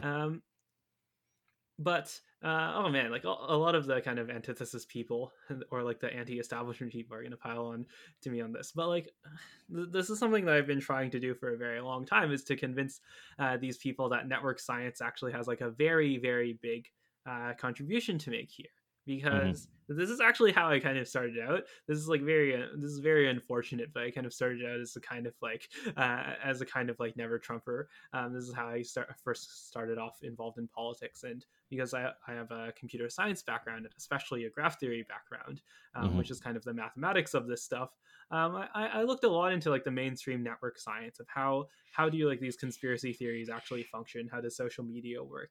And like the two biggest the two biggest results, which are like virality and I think criticality, from network science, are basically like egregores and then like the current thing, which is really funny because all of the Yeah. disinformation people hate the current thing meme, but it's like the most it's like the most robust result in Yeah. their in their field. But essentially, for the audience, the current thing meme is essentially this idea that a lot of people of a given political tribe or of the same egregore, they have like a current thing that they're all focusing on. Which is a combination of I think two results. Um, number one is virality. This should be obvious to anyone who looks at social media. This is kind of obvious if you just like look at the retweet button or like look Hmm. at the number of retweets. But you have this Pareto distribution. You have things that go viral and become the thing that entire communities are talking about for a very long time. And the other thing is this thing called network criticality, which is basically that you usually in these networks usually have like a small group of hyperactive people who are essentially stringing everything together. So in the kind of woke case, you might actually like wonder to yourself, why do the people who care about like if you just never been to the United States before, it's just like, why do people who care about abortion also really care about giving everyone health care? Actually, those two are kind of related. Let's pick two other things. Why Ukraine. do the people who like really care about like gay marriage, or that's like not the right culture war at this point, why do people who really care about like transgender people also really care about like socialism? That doesn't really make any sense. Right. But you have turns out what happens in these social media networks is that you have people who are hyperactive, and those people who are hyperactive tend to be kind of like activists types who are posting about all of these things, and they're stringing together all of these different topics and they're bundling them together, and this forms like a network of these people who are bundling all of these things together, and then those bundles interact and so on and so forth. And if you there's this kind of economic effect. I'm just coming up with this now. This is not necessarily directly related, but this actually reminds me of this economic effect where if you have like more competitors over the same thing, like you have a lot of fast food restaurants in the same place, this draws more people. I think the same thing is happening here, with this empirical result where you have network criticality, where you have a lot of people who are really like talking about like the current thing. Yeah. Well, I mean, And like, so you do have this update mechanism, and it's actually quite rigorous in the results. right. I mean, like all of media right now maximizes towards that. It's a common topic in the writer communities. You write an article and then Oh you yes. hand it to the publication, and then the publication changes the title. And the reason they change the title is because they have people who are sitting around who have figured out what is and isn't viral. And the title often has nothing to do with what's in the article, or it's just only marginally related. And what they're doing is they figure out a title to try and kite clicks that they can attach to the thing, because it's all about virility. And then your influencer nodes, be they whoever they are going to grab onto whatever's the most viral and push it, and within their echo chamber, within their connection group. So that's why you have you know, uh, transgender in Ukraine bleeding together, right? And it's also why the antithesis egregore, who was like the anti-vax folks, were initially like, "Are you sure there's not a reason that Russia could justify the Ukraine invasion?" Right? Like they kind of went that direction. Some of them did, not Are you all of them. sure there aren't Nazi biolabs? Yeah, are you sure aren't Nazi biolabs? It turns out they're definitely Nazis. I mean, like from an objective Oh perspective, yeah. like the um, I would not say, when you dig into it, Ukraine is definitely not a Nazi country at all, but Of they are course not. Yeah. more permissive of Nazis than pretty much any other country in their region or possibly the world. Um, so that there's more Nazis there than anywhere else. So if you're going to rank all of the countries by Nazism, Ukraine's still the top, but it's still probably a very, very low ratio of Nazis. And there's a lot of people in Ukraine. I know one guy who's on his way out through Lviv right now. He was in Kharkiv for a while. He's out. He's sneaking out with his family. There's a lot of people who are aware of the Nazi issues in Ukraine and are very anti-Nazi and very much do not like those Azov kids at all. In fact, there's some, according to him, there's some speculation that some of the mass graves that Azov had exposed and were trying to blame on the Russians might have been folks that Azov folks killed. Oh my. Um, like Yeah, they I'm rounded not up a sure. bunch of I'm not sympathizers or sure there whatever. would be I mean, like who more knows? just like numerically Nazis in Ukraine than in say like Germany, but maybe in terms of permissibility, that's right. Oh, I I can't think there really think of probably anything off are, the top like, of my well, head. by ratio, I think Ukraine probably has Germany beat, because Germany is like, Hmm. the German government is really, really focused on making sure that Nazis just do not exist inside their boundaries, right? Yeah, but like like hereditary loyalties. Like I don't think. I don't know. It's hard to I don't say. know this for sure. It's hard to say. I I'm mean, just a little skeptical of it, but yeah, I don't but know. I guess it could be believable. I We don't, can I just don't like think put a they're pin on Nazis. But this. then, it's the other thing too. It's like, if the state of Georgia in the United States was invaded by Russia, and Mm-hmm. the army was half smashed, and a whole bunch of people are all trying to get together their resistance fighter movements, and I had to choose between one Antifa and some Nazi organization in North Georgia, and I'd probably choose the Nazis because they're probably better at doing that stuff. Right. So there's a really curious, you probably get your podcast raked, but technically in the middle of a war, there's a little bit of utility for, those kind of beliefs. I don't think there's utility in the beliefs, but there's Well, utility in like just like the bodies, right? Like right. having Well, there's like you'd utility in rather the have like a bigger army than a smaller army, and maybe or like probably they have some shared interest in not being invaded by Russia as well. right. Well, they have shared interests, and also, I mean, like if you'd rather have someone who's ultra nationalist than ultra non-nationalist in that case, right? I Yeah, mean, like especially like I don't. nationalism is a game theoretical positive thing during war. That's one of the reasons why we have nationalism. Yeah, especially compared to like maybe some group that might be more sympathetic to Russia. That's probably not your best Or who just, choice. or who, I wouldn't want to team up with anybody who's been burning an American flag.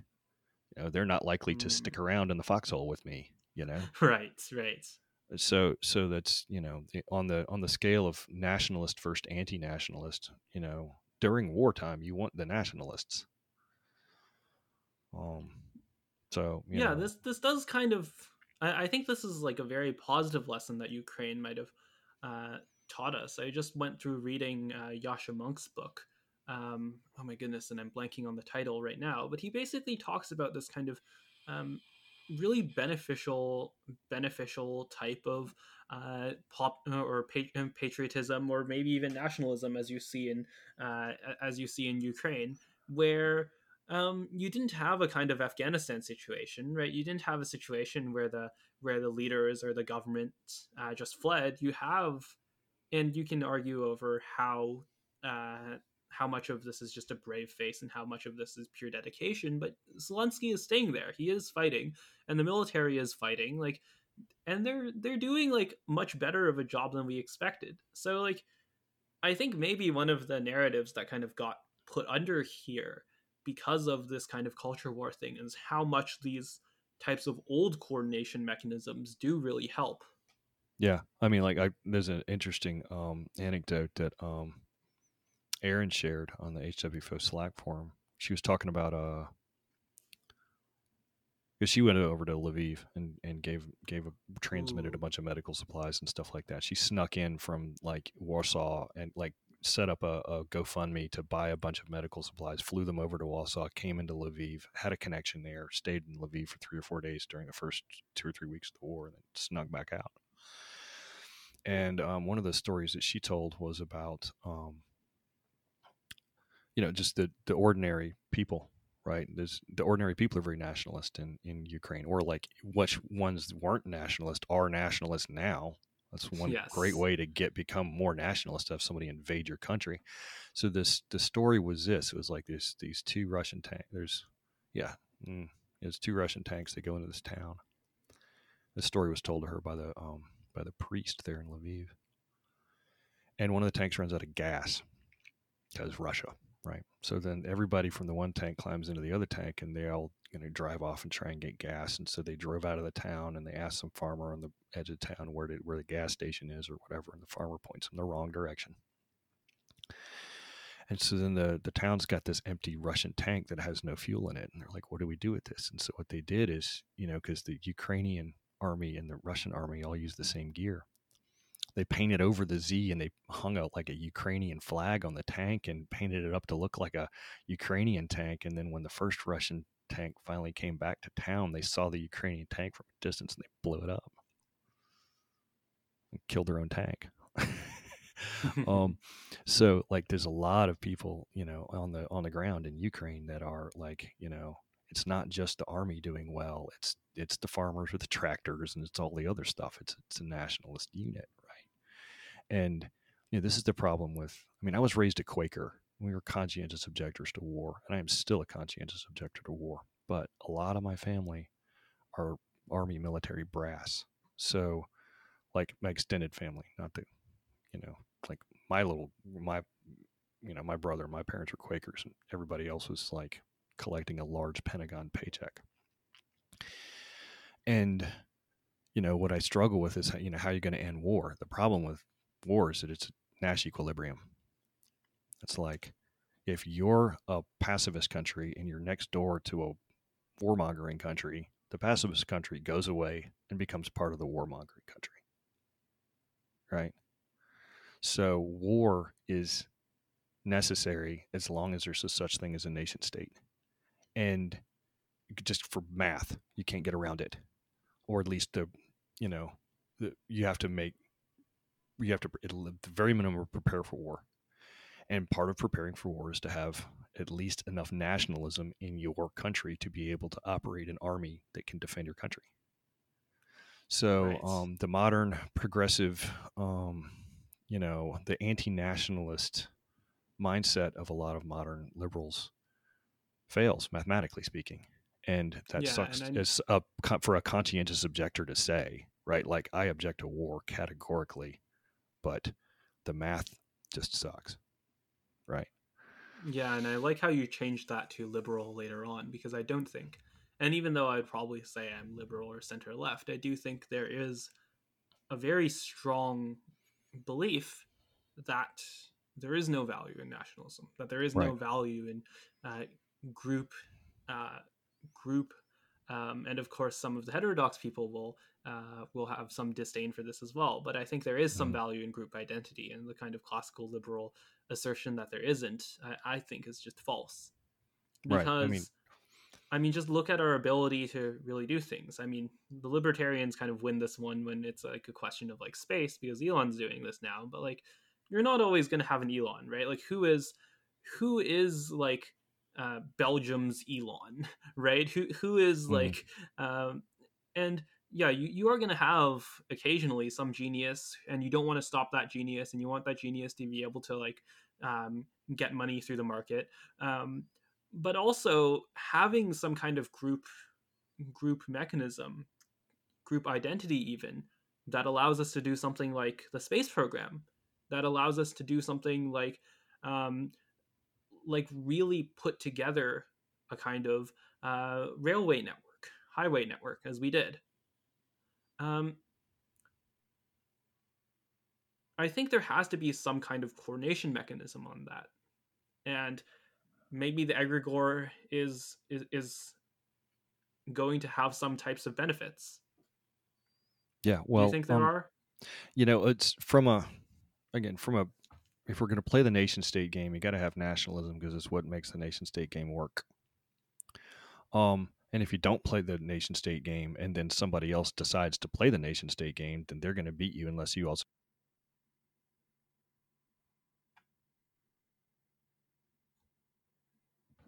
Right, but even if you didn't have that situation, right?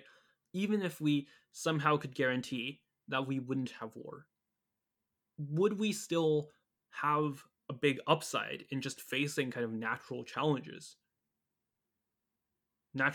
of coordination?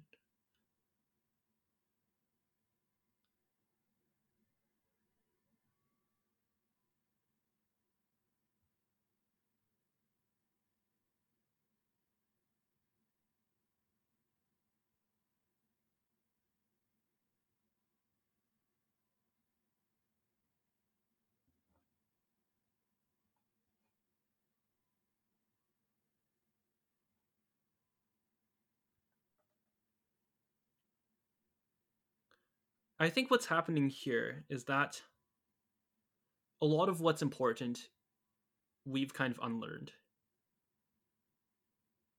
A lot of what's important about coordination and about orientations of countries, of societies, and of localities has been forgotten. And what's very unfortunate for someone like me is that you have to rely on a kind of religious metaphor to uncover this. You have to rely on some kind of narrative because it is some kind of either unmeasurable or um, un- unmeasurable in general or unmeasurable with the tools we have kind of mechanism here. We don't really know. We can't really say like what is a randomized controlled trial of getting a country of 300 million people to work together. We don't have that many shots at this thing.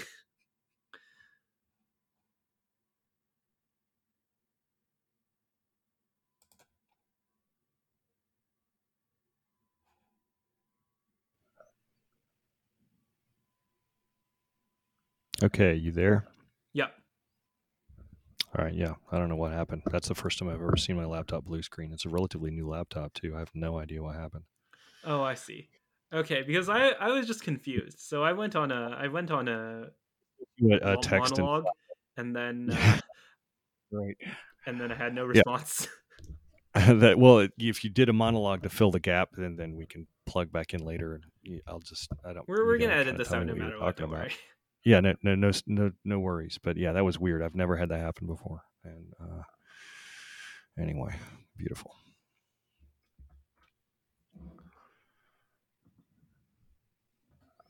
All right. So how do you want to restart? Awesome. Why don't you talk? So You tack something on to your monologue, and then I'll respond to that. And we'll move from there. yeah, sure. The trouble that we run into, I think, is that reasoning about these things, reasoning about how we use nationalism to accomplish things, how we use these kind of coordination mechanisms, or what good is to come possibly from an egregore. The statistical methods that exist, even for the results that we do know about egregores or that we do know about other things, it just doesn't necessarily apply. And we might turn to, say, religious metaphor or to some kind of traditional wisdom, or basically just to our intuitions and our reason and whatever we can advocate for, whatever narratives we can put together. And that's very tricky because those things can be wrong, and those things can be wrong uh, for reasons that we know ahead of time, and we don't really know how to work with that and how to act with act with a kind of trust that I think people need in order to have this group coordination mechanism in the first place. Yeah. From a I mean, just kind of like from a religion layer. I mean, we're talking about war. The only way that you could get around war is a coordination problem, right? Yes. In some ways, it's a lot like over harvesting the oceans. Like if you get everybody to agree to not over harvest the oceans, that's fine. But if one person decides they're going to over harvest the oceans, someone like Japan decides they're going to kill the whales, I think it gives you a problem, right? And so coordination problems can occur, be solved at two different layers.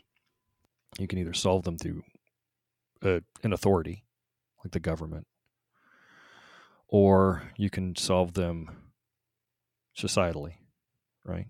Like you had plenty of small under the Dunbar limit settlements during the United States expansion that didn't really have a government necessarily. Everybody just worked together and nobody murdered each other.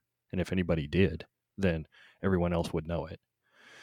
So you could coordinate that way. And then the way these places coordinated was by all having the same religion, right? Everybody in that town is Lutheran. Everybody in that town is Baptist. So you have behavioral indoctrination layers that if everybody is indoctrinated with the same behavior, then you can coordinate that way. So map that over to war. You can't uh, end war with an authority figure because there's no one world government. And you probably don't want a one world government because you couldn't trust it. You could maybe end war by having the UFOs come down and take over, right? Because they would be an authority figure that would be outside the realm of human narcissism. But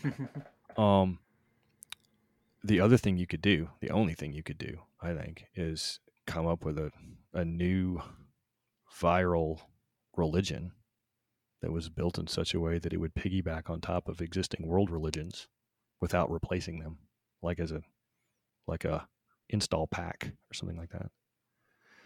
And you could model it after woke virility dynamics. And if it was done properly, it would spread all over the world. You could end war that way, right? So that might be a way that like egregore mechanics could be beneficial, but you got to figure that out. And then the dangerous thing, always about building a religion is, or something like it, is if there's any kind of hierarchy in it, it's going to turn into a sex cult one way or another. So you got to make sure that you got to avoid that, right? And you got to figure out a way to get that out. And so these are dangerous toys to play with, right? But I think that what's going to happen in the 21st century is, as more people start understanding egregore dynamics as we're framing it, more people are going to start messing with it and seeing where it goes. I mean, to a degree, the advertising industry and Edward Bernays and all of that kind of stuff has been messing around with this stuff for a long time in terms of manipulating human behavior into creating desires for products that we didn't actually need so people can make money. But I think that the new social media virility element to it is I think it's relatively new. And I don't think they've got it figured out yet. Patrick Ryan disagrees with me. He thinks they've got it figured out. I don't think they got it figured out yet. I don't think anybody's got it figured out. But I mean, could people who've really figured it out well twist it into something that could be really positive for humanity? Maybe. But who do you trust to do that? I don't even know if I trust myself. Yeah, so something that I've put forward and that I'm working on formalizing right now.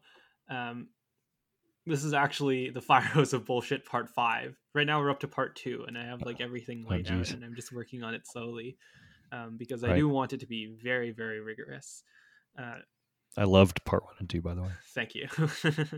Is that is what I call cactus's limit theorem, which is basically for every what I call self-inducing effect, basically something that can wield power in order to accumulate power based on people who are within the network. There is some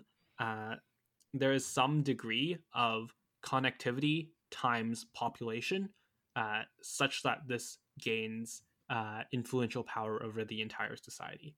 In other words, for anything, basically every kind of ideology has a trade-off, which is how appealing are you to the outside and how good are you at using social power to manipulate both the inside and the outside.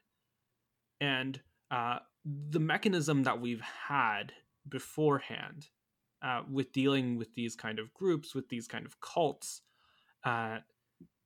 is essentially that they become pretty unconvincing pretty quickly.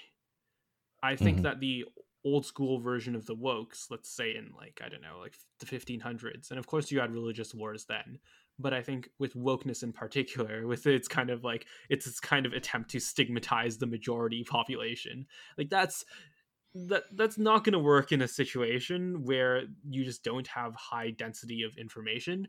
And so the people who would have those kind of ideas, or who would be most disposed to those ideas, wouldn't be able to gather, and therefore wouldn't have the social power in order to make that ability to wield power really count.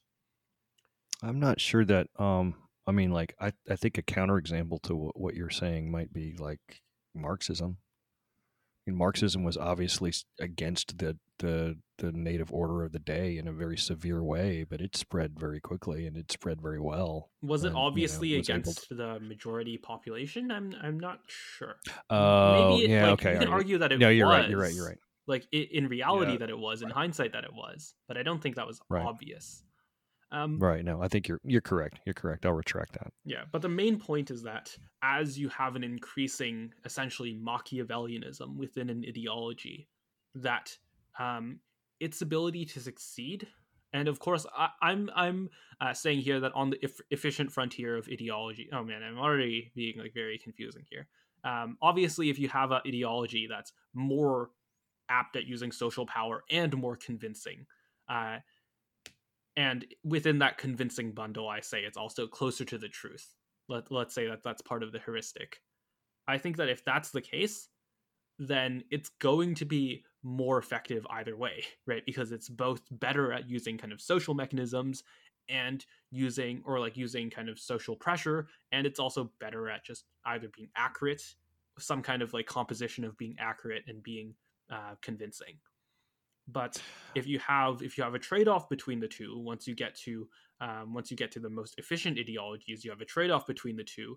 Then there is some point at the hyperconnectivity level and the population level where that ideology that is better at wielding social pressure takes over. Yeah. I think that there's a couple of thoughts on that. I mean, I think one, uh, whether or not an ideology works has efficacy, societal level efficacy in the real world is becoming less important as Yes, everybody certainly. translates over into the virtual world.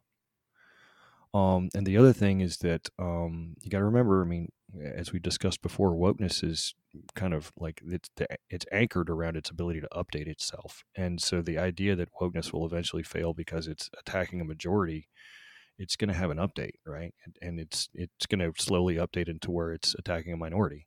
That's it, because that attacking minorities has always worked in human history. So it's going to figure out a minority to attack, Is that and eh, and then that's I mean that's the way they always work, right? So I mean I okay? I'm anticipate kind that. of skeptical of that too. I feel like they'll never. I mean, maybe in terms of like a minority, in terms of like scapegoats, right? You can already say that they're kind of like attacking conservatives, and that's like maybe a slight minority, or like a minority in general if you count independents as like not necessarily half of them being right leaning. um but I don't think they're gonna like stop being racist towards white and Asians for a long time. And maybe this is a point of agreement that like it's like a kind of slow evolution, right? They get tiny bit more towards being just like traditionally racist with each step, and in like 20 years, in 20 years it's shifted the entire way. But I'm kind of dubious. I'm kind of dubious that it's actually going to change. There are some things that I think it can change, but I do think there is some kind of permanence to their most fundamental assumptions about the world. Yeah, I think I agree, but also got to remember. I mean, it's the woke prediction markets are difficult. If anybody could totally predict it, they'd make a lot of money. Um, Right. but the generally speaking, I mean, like they're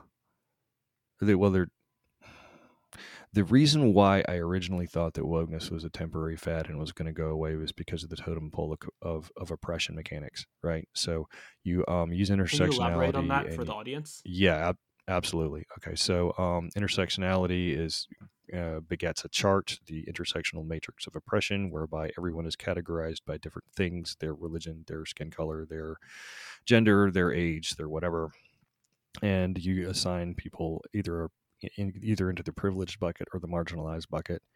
And then you can be double or triple or quadruple marginalized, or you can be incredibly privileged or whatnot. And then, so like that's supposedly, so set that aside, that's supposedly just supposed to be an awareness piece. But then what they do on the ground level is that they reward virtue and shame based on your location inside that matrix to be able to try and overcome for either perceived systemic racism or to overcome for historical effects of marginalization, right? So if you are a black lesbian female, you've got 3 boxes checked and you were awarded more virtue within the overall woke system than a cis white male, right?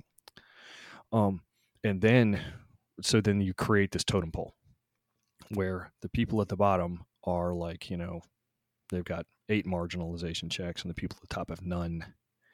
And then you attack the one at the top, right? So like that's very funny. That's a very funny way of visualizing it, because I think intuitively you visualize it as exactly the opposite. The people you assign the demerits to are at the bottom. But yeah, that's very funny. Well, the idea is they're marginalized. Well, you roll the analogy a little bit further because it makes sense. Yeah. Okay, so you've got a totem pole of privilege, right? And the top of the privilege is the most privileged, and the bottom of the privilege is the least privileged. And your goal is to reduce the privileged by chopping the top off the totem pole, right? Okay. So bang. Okay, we get rid of cis white men, or we marginalize them, or we come up with some way to punish them for their privilege. Them, yeah. Right. Okay. So then this is the reason why I used to think it was going to fall apart, and I don't believe this anymore. I've got an article saying that it's eventually going to erode, and here's why, but I don't believe it. But I'm going to lay the argument out. Well, the problem is now you have a shorter totem pole, but you have cis white women at the top. So you got to chop them off, right? And then who's left? And then who's at the top? Well, I don't know. Clearly, like I think Jews it's gay men or now, whatever, right? And you cut them off, or the Asians, right? The Asians are next, right? Yeah. And so you're seeing some of this dynamic right now, like with the sort of anti-Asian stuff that the wokes are rolling out. And so for a while, I mean, like the problem is that eventually you've chopped all of the totem pole up, and then the theory is that once you've chopped it all up, then everybody's going to be the same level, all down there at the bottom, and then everything's fair. Or everything's and then the Hispanic vote flips and you never win another election again. Right, exactly. Demographics is destiny, but not the way you think. Right. But yeah, okay. So that theory was why I thought the whole thing was going to fall apart. Eventually their coalition gets smaller and smaller the shorter the totem pole gets. But I don't necessarily believe that anymore. And the reason why is because they can update their ideology, and they can do it very quickly, and they'll update around anything they have that they perceive as a flaw. Now, there are certain fundamentals to it. I don't know that they can get rid of intersectionality, but and then the fact that some of the intersectional theory doesn't match up with the evidence is going to cause them strain. Like, for instance, like let's grab the body of indoctrinated beliefs of wokeism from 2018. You had you didn't earn that. Whatever money you made was because of your relative location on the privilege matrix and not necessarily by your effort. They don't believe that the United States is a meritocracy at all. They don't believe in IQ genetics, right? Believe everybody's a blank slate. And then once you have all those beliefs in place, then what you can do is you can say, well, you didn't earn that. We have to take that from you, blah, blah, blah. Yeah, it's principle of explosion. Right. You believe in like a crazy conspiracy theory. You can deduce anything from that.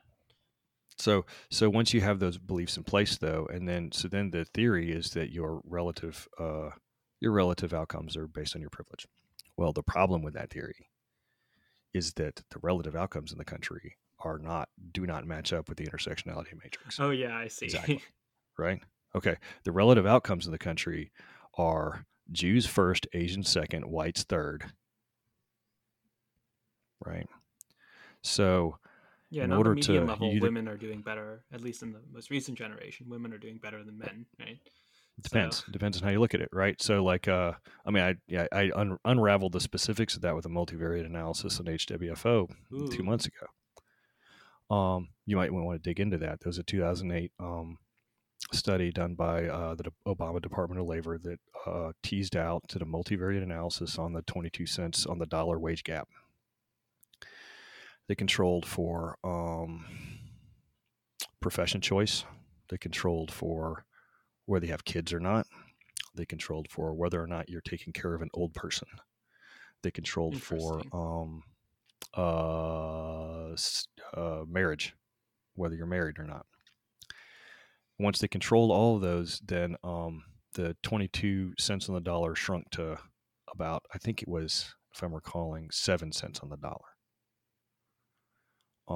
The biggest one being, choice of profession, because a lot of women choose professions that they can work with them as they raise kids. It all has to do about raising kids, right? Like culturally, women raise kids more than men do. And I'm a single father, widower, who's raising 2 elementary school kids. So like I'm doing what a lot of women are doing in the country right now. And it's not easy. I get it. I couldn't go into an office and work 50 hours a week. There's no way I could do it. So like that's one of the main reasons for this wage gap thing. And then however much has to do with gender discrimination is hidden inside that. I think it was 4 to 6, 7%, something like that. But also personality types, lack of aggressive negotiation. there's another kind there's of a lot of other breakdown stuff too, right? of this. All of the James Damore stuff also lives inside that 7%, right? So I mean, so at this like, point, I'm not sure, because you can just group it by you. There's a Simpsons paradox if you just group it by hours worked. If you just group it by hours worked, you get a situation where, because a lot of men work more hours, but women who work more hours, the average woman who works more hours makes more. Than in terms of, I believe this was on salaried employees. You get the Simpsons paradox, which is actually the same thing that the anti-vaxxers do, right? Where they say like people who are vaccinated are more likely to get COVID, because a lot of old people are vaccinated, and even though old people right, who are vaccinated are less likely to get COVID than old people who aren't vaccinated, because so many of them are old people who already have weak immune right, systems, it's biased towards that, and you get this yep, you get this counterintuitive result. You get the same thing here, where in each kind of hours worked demo, I'll see if I can link the thing in the show notes. In each kind of hours worked demo, women make more in these salaried jobs. right. So like rolling back, circling back into it, the How is wokeness the going to run into the contradictions?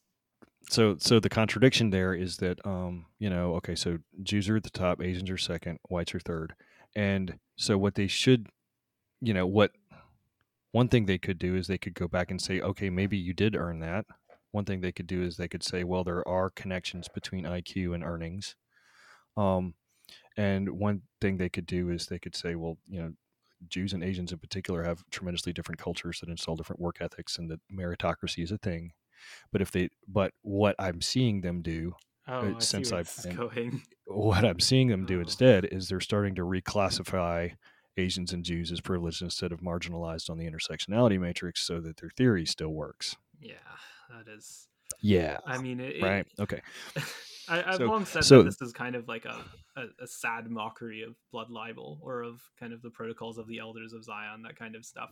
There's a cabal yeah. like keeping you down, but maybe Right. it's gonna turn from a sad mockery of it to just the original thing. Yeah. Well, I mean, the funny thing is, if you decide to just reverse engineer the whole thing so that the group identities you just rank all of them by outcome, and then call that your privilege or your marginalization, then all you're really doing is just having a racist layer on Marxism, right? Then it just kind of boils down to classic Marxism, Yeah. which is weird. But anyway, setting all that aside, those are some of the reasons why I thought the thing was going to eventually unravel, and the wokes would eventually, they would end up just poisoning too many of their allies to be able to have a big tent coalition to be able to do anything, right? But on the flip side, wokeness has updates, right? So they could pivot instead of trying to do this kind of thing. They could just find a scapegoat, and they could, for instance, just say, all right, what we're actually all about is just going after the cis white men. Fuck those guys. They're a minority, right? They could do that. And that might work for them. Or they could push out some other kind of update. I don't know. It's hard to know. I mean, the only major large scale prediction I made about wokeness that I went on record for was that they would abandon Latinx as a term. And it looked like that was starting to transpire for a while, but then the egregore stopped thinking about it. So I don't know whether or not they're going to come back to trying to abandon it, or they might after the midterms. If the Hispanic vote still starts to shift more red, then they might start scratching their heads about why that happened, and there might be political pressures to abandon the term. And then they're going to have to the general Democratic, the general liberal organism is going to have to decide whether or not really they're going to have to choose between the Latinas or the transgenders, and then what do they do, right? That'll be weird to see. I think that there's going to be some heavy discussions about that sometime December of this year, after the midterm results are in. But who knows, right? It's hard to say. I'm not quite sure about that. I think if you just look at the history of the Democratic Party, specifically the kind of post-Clinton Democratic Party, there's not a lot of reflection on why they lost. They're just, well, that's true. There just empirically isn't. And maybe you can say that this is due to esoteric things, like, okay, they had a Russia narrative, okay, and this is the second one is actually legitimate. Okay, the 2000 election was close, and the one after that there was 9/11, but I don't know. It seems like there's always some reason. Yeah, well, I mean, but to be fair to both sides, the Republicans aren't particularly good at self-reflection either. Oh yeah, and when they have put together when they've tried to put together a sensible look forward, looking at demographics and looking at this kind of thing, what a lot of them have kind of latched onto is like, oh wow, man, the Hispanics are culturally very Republican. They play baseball and drive pickup trucks and work in construction and this and that and the other. Like, we got to get these guys on our side, right? And then, like, a lot of the Cuban immigrants are naturally Republican anyway.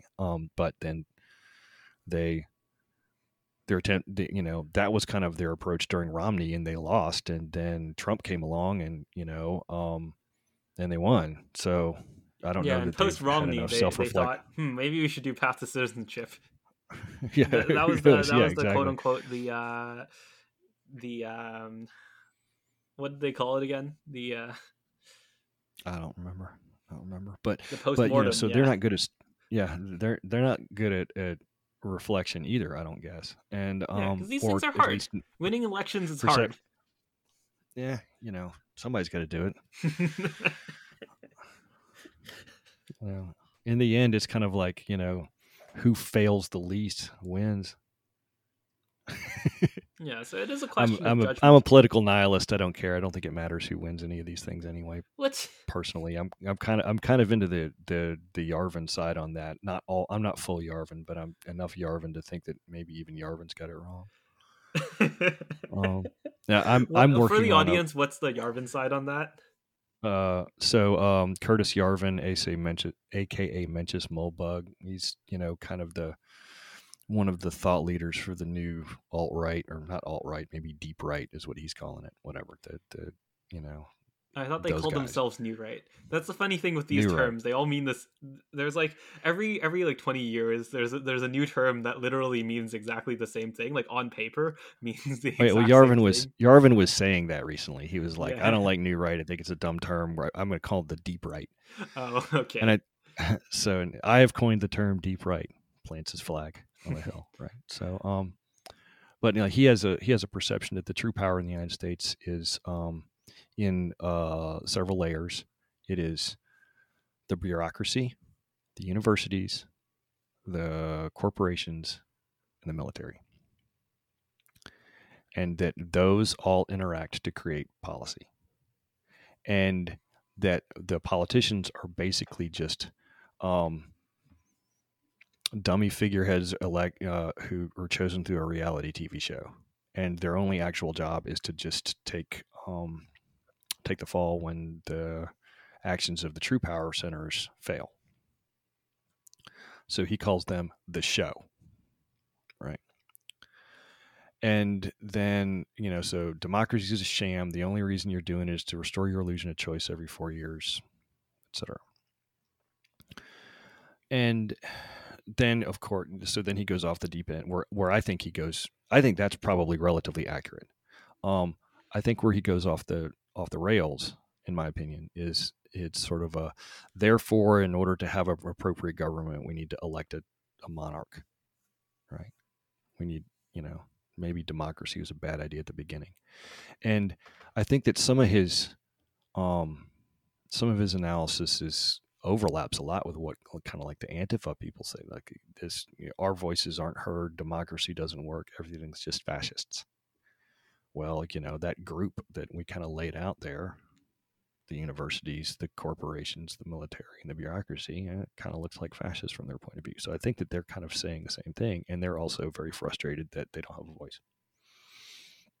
And my counterposition to this, that I've been trying to write this article for like 6 months, and I can't get it right in my head, is that what this is describing is kind of a proto-fascist state to begin with.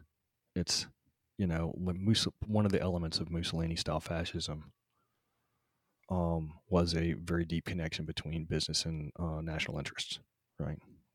And what we have right now is an extremely deep connection between big business and national interest that flows through the lobbying pipeline and the revolving door. And also that this kind of element has erupted in, I think, most of Western democracies, where, the person who gets elected turns money into votes, and the money they get is from the corporations.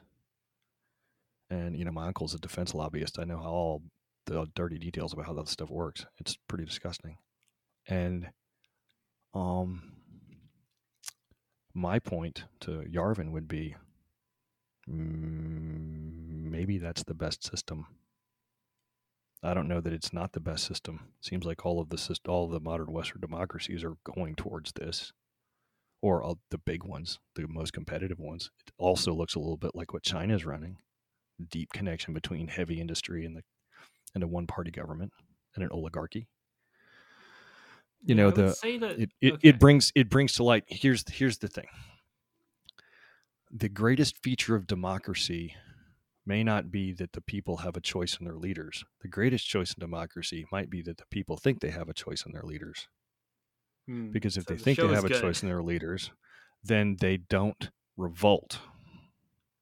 Revolutions are really messy, and they destroy a lot of stuff, and they kill a lot of people. It's a huge economic drag to have a revolution. And if you can make sure that you don't have a revolution, and also make sure that the oligarchy is scared enough of the people that they don't, totally, boot them into the ground, then maybe the oligarchy just gives the people enough to make them happy and continues to do its thing and be a productive economy. And then the rising tide rises all ships, even though the people down at the bottom don't actually have a say in what's going on. There's an argument to be made that while that is a very intellectually disgusting to people who've been raised to believe in democracy, that it might not be a bad system, conceptually speaking. And that's the article that I've been tooling around in my head. I'm going to call it In Defense of Proto-Fascism. And it's going to lose me all of my subscribers. Yeah, there's this... and I will completely fail as a writer by writing it. But there's an argument to be made that might actually be the best system. I don't know.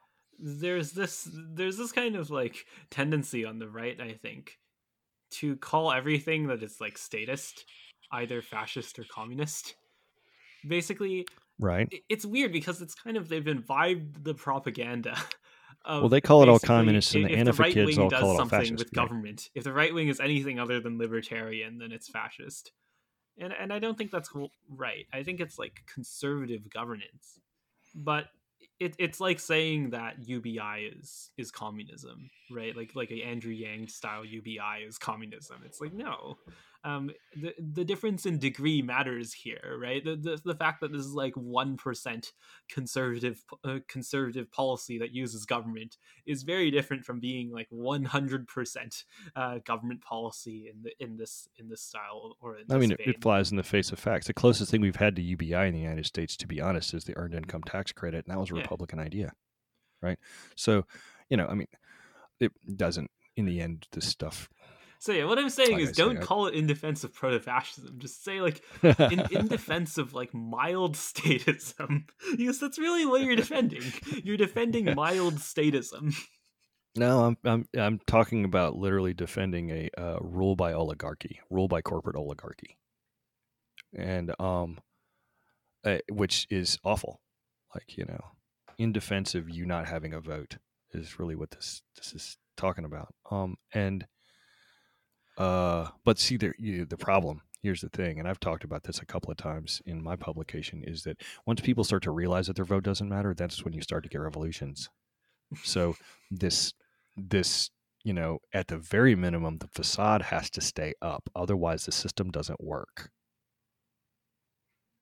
This is why the last couple of elections have been so dangerous, because neither side has conceded the fact that they lost. Oh yeah, this is just right. And if that becomes the norm, we're on a short clock for this whole place cooks off. It's going to be bad. Yeah, I want to put that a can't pin become on the this norm. and get right back to it, but there is a thing about like the Curtis Yarvin ideology. I think he calls it the clear pill, that I do have a bit of a contention with, and I do want to I want to eventually litigate this with him personally, because I'm not sure if I'm just making a misinterpretation. It might be, but I think it, from my perception, which might be wrong, it greatly underestimates just the sheer amount of noise. He has this idea that, say, contributing to conservative politics is just beneficial to the dominant regime, and I don't think this is the case. Like, I don't think actually doing the abortion stuff, for example, and this is ruling out morality. This is like not commenting on morality right now. Just like doing the abortion stuff is like objectively good for conservatism as a whole in the long term, and it's not actually beneficial to the regime, and they did it through engaging in conservative politics. But I think what happens is he speaks in like generalities and contradictions in a way that makes it pretty difficult to pin these things down and interpret them. So I'll just leave it there, because I don't think it's actually fully possible to litigate unless I actually have him on. Yeah, no, I think that's true. When you do have him on, you're still going to have a hard time pinning him down on clear terminology, right? That's kind of how he operates. It's, he's an interesting person to pay attention to, and some of his ideas make me think, and some of the times I think he's right about some stuff, right? And which is, the fact that he's interesting makes him worth paying more attention to than, Ben Shapiro. But, it is. His ideas are at least generally unique and intriguing, but I don't think I'm not a fanboy of his necessarily. I do read some of his stuff though, and some of it's interesting stuff. Yeah, but on the kind of collapse idea, on the kind of collapse of social trust, really, not just trust in institutions, but trust in each other, I think that is a big deal, and I think that what we're seeing here is that we used to say that, I don't remember who said this. I think it was some conservatives that said that the nation is the largest group of people we can call us, or the country is the largest group of people we can call us, or we can call we. I think that was the quote. And now that doesn't seem to be the case. It might be the case that it's smaller. It might be the case that it's actually bigger, because some of these are international. But the role of that largest possible we seems to have fallen to the egregore. Well, I mean, yes and no. Like, it could be that that politician, whoever he was, perceptions of things weren't universal, right? I mean, like, I hang out with, I've got a couple of friends who are black activists, and they might push back and say, well, there was never a we that involved us. Right. And now, is that true? I don't know, but I believe that at least some of them believe that, and so that perspective needs to be understood too, right? It could be that like we're just now becoming more aware that there was never a we, or it could be that the we is falling apart. And or it could be that I think I'm modern litigating a times slightly we different need the point. we more than we did before. You know what I mean? Yeah, So I think the point that I'm litigating is that the role of the ultimate unifier, whether it was fulfilled or not, was the nation, was this kind of central thing of politics. And whatever you yeah, say about um, black activism, they did politics and they kind of won, or they kind of at least got concessions, they got advancement, and rightfully they so. yeah, they won some. I would not say that they necessarily won. Yeah, that's fair. And sorry, I lost my. Okay, I got back on my train of thought. And the scary thing about the egregore is that it's a power attractor that does not settle things. That is kind of a power attractor that is even more powerful than, say, or not necessarily more powerful objectively, like controlling the military or anything, but more powerful in terms of um, more alluring, being being the top thing that people go to now to settle things, is to try to settle Right. things through their egregore. And when people in the same country are on different egregores, this is an extremely threatening thing. Right. I mean, that's stock culture war stuff, right? I mean, a Yes. culture's job culture's job at its root level is to rub out other cultures. Any culture that did not have the objective of rubbing out other cultures would have lost to a culture that did, in a But we've Nash had these equilibrium kind of states way. that have kind of settled them, right? They've in a big way they kind of exist to stop religious wars, Hmm. but they don't seem, well, they've still stopped any hot wars for sure, but I think um, they've gotten worse, or maybe their opponents have gotten better. Maybe the egregores have gotten better. I think they have, Well, at what's happened now is circumventing that them. all of this the animus that would have fell out into violence instead is just being redirected into Twitter as like a containment zone. And like if you look at like sort of like the level of political violence, we see political violence on TV and we're like, oh my god, it's horrible. But then you look at base rates, right? Like Yeah, the it's nothing. level of it's nothing compared to the 70s, the 1970s. And I talked to like my father's wife before she died in 2018 about this concept. She was like, I was like, you lived through the 70s. You think it's worse now? She was like, absolutely, it's worse now. It's so much worse now. But if you look at the numbers, I mean, the Weather Underground bombed like 1,000 buildings in the 70s. And now it's like one person burns a police station down and it's huge. Like, we are very lucky as a country. There wasn't any mass shootings during any of the 2020 Floyd protests, right? There was not a single one. And you had boogaloos out there with rifles. There was not and the only real major thing was just Rittenhouse, and that was just that was a self defense thing. It was like nobody got out there and bullet hose protesters once. That's Yeah, that's great. actually I quite thought that shocking that to was going to me. happen. Yeah, I was really worried Hmm. that the whole thing was going to go completely cook off, Do we know if there were and it didn't attempts? happen. Did the FBI just do No, their job? we had 350 million guns in the country before 2020. And every single month of 2020 set a monthly record for gun purchases as soon as COVID hit. First, it was people wanted to defend their toilet paper hoard, right? And then it was people are scared of the cops because of Floyd. And then people are scared of defund the police because of the riots. And then people are scared that Trump might win, and people are scared that you know um, I mean, like, Biden how might much win. rioting was there really? Like, is this one of those, like, is this one But of I think there was quite a bit when I went and looked at the damages. The overall rioting of 2020 was somewhere between a Category 1 and Category 2 hurricane. Oh my goodness. So that's not insignificant, right? There's quite a bit. It was the thing was just it was distributed nationally, Okay, right? I So didn't actually know that. I thought it was yeah, one of those there's like quite a freak bit. outery things, but There's there's maybe not. there's quite a bit of property damage, but we're pushing 400 million guns in the country, and most of the people who bought them in 2020 are new owners too. right? And normally when you have a gun spike, it's because it's a bunch of guys who own 7 guns buying their 8th gun because they're afraid something's about to get banned. And this was different. The run on guns is so crazy that people are just buying any gun they can find, not even necessarily the gun that they might need or want for their use. And even so we're pushing 400 million guns in the country right now, probably close, if not over that. And none of the protests cooked off. So I think that the idea that Twitter is, social media is a containment zone for violence might be very legitimate because, before you had that, if you wanted to engage in combat, you'd have to leave the door, right? Now you can do it from your couch. It's much easier. People are lazier, fatter, older.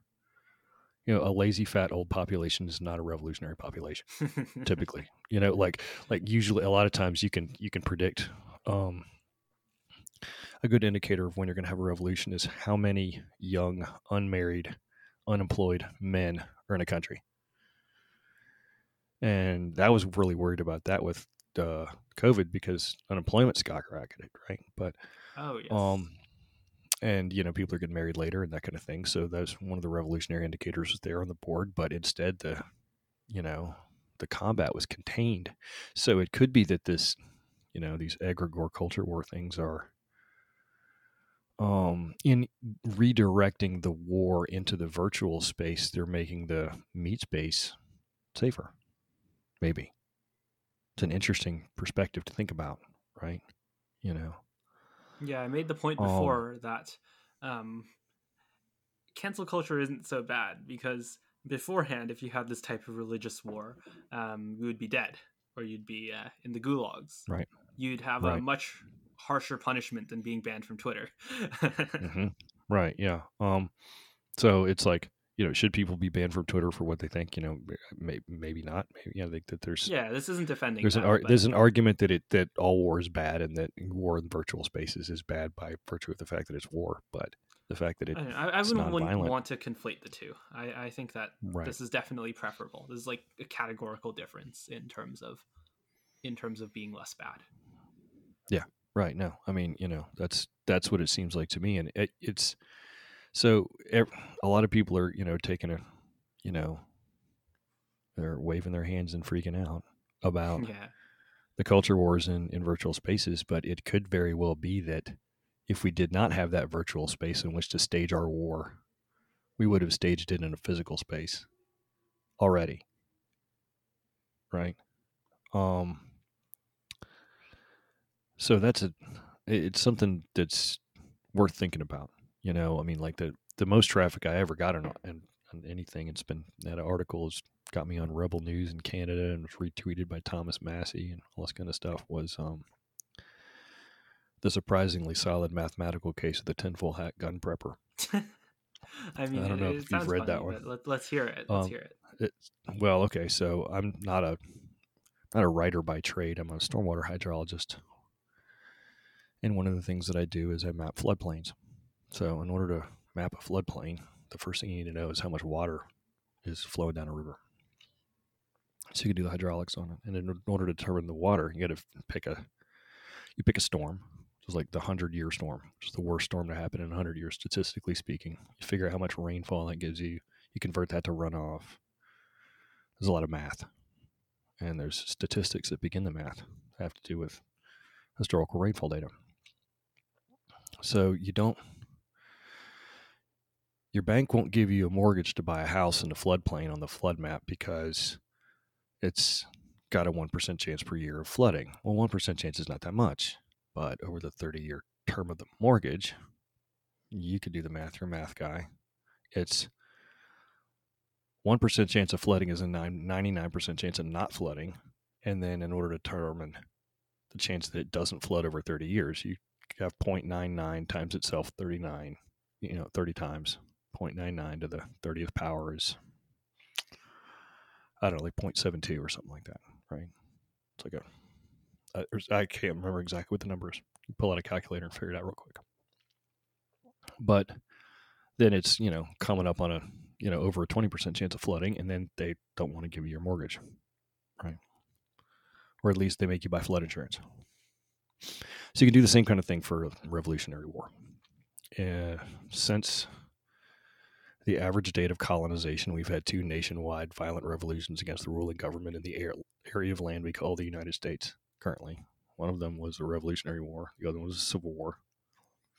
So you have 2 instances in 400 years. That's about 0.5% chance per year. And then if you map that over to the chance of experiencing a nationwide violent revolution in your lifetime, that's 0.995 to the 78th power, right? Which ends up being a higher chance that you're going to experience a revolution in your lifetime than your house will flood if you build it in the floodplain. Makes sense? Yeah, I mean, So the people who are, buying their AR-15s are worried about Civil War. There's a mathematical case that you might bump into one of these things. You got about a 1 in 3 chance of getting stuck in one at some point. And it seemed a lot to me like we were approaching that point going into 2020. And then when 2020 happened, I was just like, oh boy, get ready. yeah, this And is the one of question those. is, did social media save us from that? I don't know. This is one of those cases where it is one of these tail risks, right? It's similar to existential risk in that it's incredibly multifactorial. I think there's a naive reading of this, which is just like, oh, you really think we're just as likely to be in a civil war as in like 1810 or something like that. And I don't think that's the case. But It's not necessarily true, but if you go and look at comps, look at how many times other countries have gone through civil wars, violent revolutions inside that same time frame, and most of the rest of the countries of the world have done it more than us. The kind of critique of that critique is that even if the things are more multifactorial, it becomes so complex that you have to have some kind of baseline, right? You have to have some kind of baseline to make a guess. And I think that's where this really becomes critical, because how do you deal with that tail risk? If you're someone like me who's reasonably high income, like right now I'm living in Canada, but for example, I'm planning to move back to the States quite soon. It's not like the few hundred or even like $1,000 to get a gun is probably not a huge it's not a huge cost. And in the event of this kind of tail event, of course this depends on what exactly you peg the probability to be, right? Or let's say we have like Shanghai style lockdowns, how much food do I want to have stored? And like you can say that's also unlikely, right? But well, that small amount of food isn't going to cost me that much, or like large amounts of food isn't going to cost me that much relatively. So I think like there is a very reasonable way to approach this. Oh yeah, now you're thinking like a prepper, and because that's how they think right now. To be fair, there are some people who are preppers who are literally just coming up with a justification for their overall hoarding psychosis. Okay. But then there are other people who are basically doing, all right, well, I'm going to prepare for these 4 things, and it's very unlikely that they're going to happen. But if they do happen, I'm ready, right? Yeah. And that's kind of what they do. And if it's part of your overall lifestyle anyway, like, if you hunt, then you're going to have guns in the house anyway. Maybe you just buy a different gun that has, feeds the same caliber as something you hunt with, and then maybe you're also probably got a big freezer full of deer meat also and then what do you need to, round your prep off? Well, you need, probably solar panels and a battery, keep the deer meat frozen, So there's, that's the kind of thinking that goes along with that. But I mean, there's a reasonable mathematical case that a lot of these things could happen. And then what do you do? I mean, it seems like step 1 is like, don't live in a city to me, because that's where things are going to get ugly. Folks out in the country don't get a big deal. You're probably relatively safe in the country if you're in Ukraine right now. I don't think that's necessarily. I mean, true. like compared to living in the city, I mean, if you're in compared to like Mariupol or something like that, yeah. Oh yeah. I think like for example, like Lviv is pretty well defended, right? Or like not necessarily defended, but like it's just far away from Russia. It's far away from it. Yeah, they had a couple of I think they got a couple of either airstrikes or missile strikes on some of their industry there the past couple of Oh. weeks. Hmm. But they haven't had any troop presence there that I'm aware of. And Lviv is the transfer point to Warsaw, right? So Yeah. there's a lot of people moving through there right now, and that kind of thing. It's a refugee transport zone. I guess But one I don't know.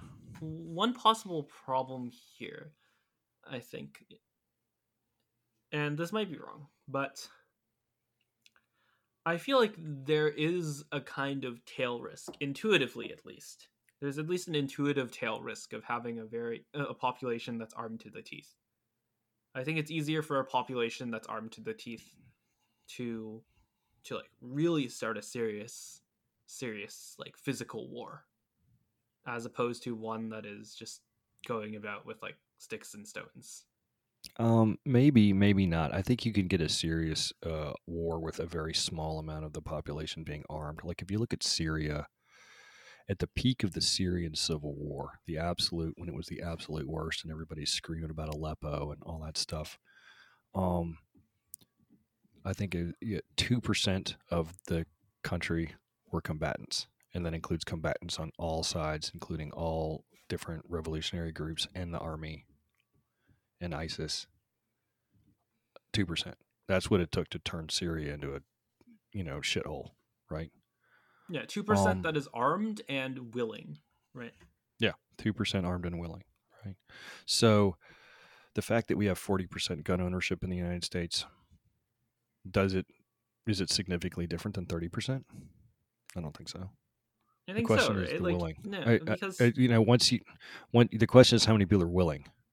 yeah, It doesn't have to do with it's like stoichiometry, right? If you've got baking soda and vinegar and you pour it into a cup and it evaporates and all your baking soda boils off in the reaction, and you pour more vinegar in the cup, you're not going to get any more reaction. You can only have as much reaction as the baking soda, right? So if the baking soda is people willing to revolt, and the vinegar is guns, then pouring more vinegar into it doesn't make the revolt any worse, yeah. The right? question It's just a is, question is how many people are willing to do it. Like we're in a yeah, gun saturated area in the United States. Like and this is the same way where people talk about gun buybacks to reduce violence. It doesn't work. I've done the math on that. You need to buy back something like $80 million worth of guns to avert one homicide and because the we have so many idea that guns they're here. like that they're like linearly correlated, I also think is just like very silly. No, It yeah, seems they're to not. me like very just like an obvious truth that the people least likely to accept your gun buybacks um, are the same people who are at least like highly correlated with the people who are Mm-hmm. using their guns to do like illicit things, right? Right. The easy Like, way to describe that to somebody who just doesn't want to dive into linear correlation in mathematics is just say, look, any criminal in the United States right now can get 10 guns if they want. If you were to magically evaporate half the guns in the country, any criminal in the United States could get 5 guns if they want. And they only need 1 gun to commit a crime, right? So the idea that if we already started with 1% of the guns we already have, then seizing the rest of them might be able to make an impact on crime. But you've got to seize so many that to get down to where under the saturation limit, under that stoichiometry equation, right? right. I think you've It's thoroughly impractical. I mean, there's no way you could do it. So people just need to stop talking about it, right? And I think that nowadays, because I pay a lot of attention to the gun policy argumentation space, because this is how I got started. mhm. Nowadays, I think the left has pretty well abandoned that idea. They're running it in a couple of small areas and a few municipalities just to get brownie points, but they've abandoned the idea that they Wait a can minute. get rid of the guns because they know they can't. There's just too many of them. So we have to approach that in the United States from a different angle. We have to approach it by saying, let's try and create a country where people don't want to do crime, or let's try and manage our country in such a way that nobody wants to revolt. Right. It's very interesting because I don't remember when the last time it was the Democrats were talking about guns. Was it 2020? I think Biden did mention it a bit. I think like Eric Adams talked about it. Eric Adams definitely talked about it, but that was just New York. 2018 was the big put. The egregore was focusing on guns in 2018, right? Really? But then and then a little bit in 2019. There was a couple of mass shootings in 2019 where they cooked it up. But as soon as COVID hit, they didn't talk about it at all. And they started to realize, I think some of them on the ground have realized that it's a losing issue for them because so many liberals bought guns in 2020.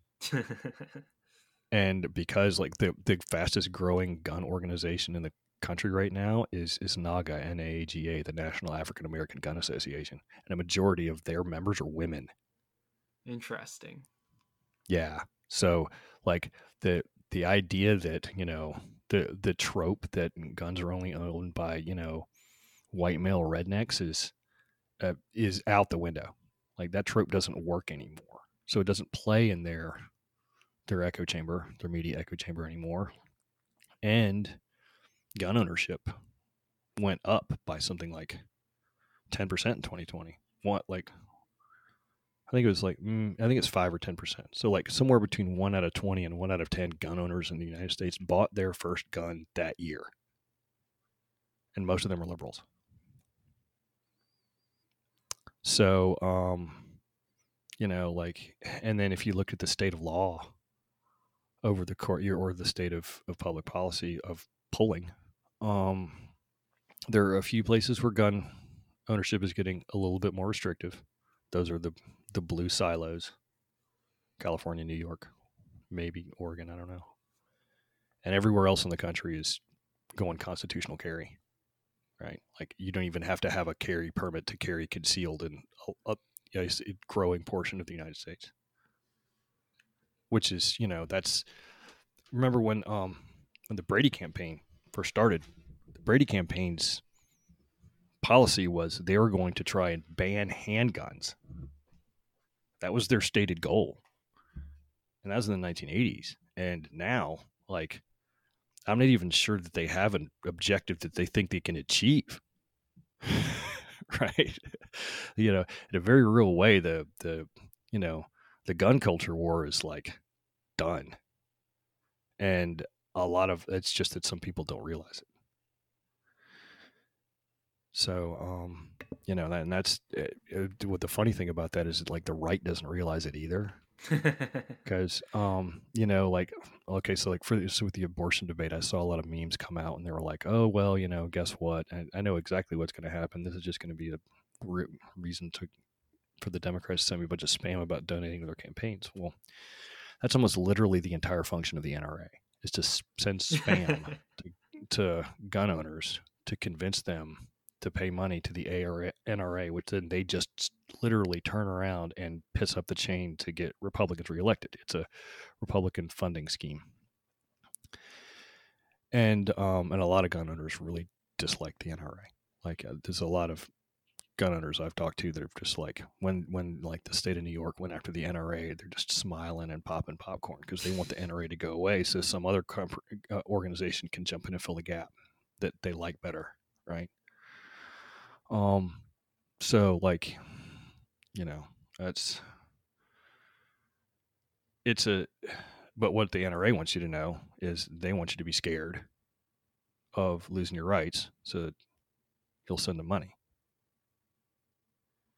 And so they don't want to advertise the fact that guns basically won that culture war. And the Brady campaign doesn't want to let you know. They want you to think the war is active because all these organizations are farming their money by conveying, you know, a view that it hasn't been decided yet. And I think it pretty much has been, outside of a couple of states. It's much like it's much like abortion. You know, you've got basically a national opinion on abortion that if you go look at the polls, most Americans, a plurality of Americans think that abortion should be legal up to 12 weeks, and then it should be illegal except for health exceptions. Yeah, it's mostly which kind is of almost like exactly what Clinton. was almost exactly what every country in Europe has too. But then there's no state in the country that has that law. They either have They have the 15 though, 24-week right? law, or yeah, there's like one or two that have 15, and then there's a bunch that have 20 or 24, and then there's 4 that have a 40-week law, like a full-term law, and then there's a bunch that have trigger laws that are going to drop it to 0 once Roe v. Wade gets overturned.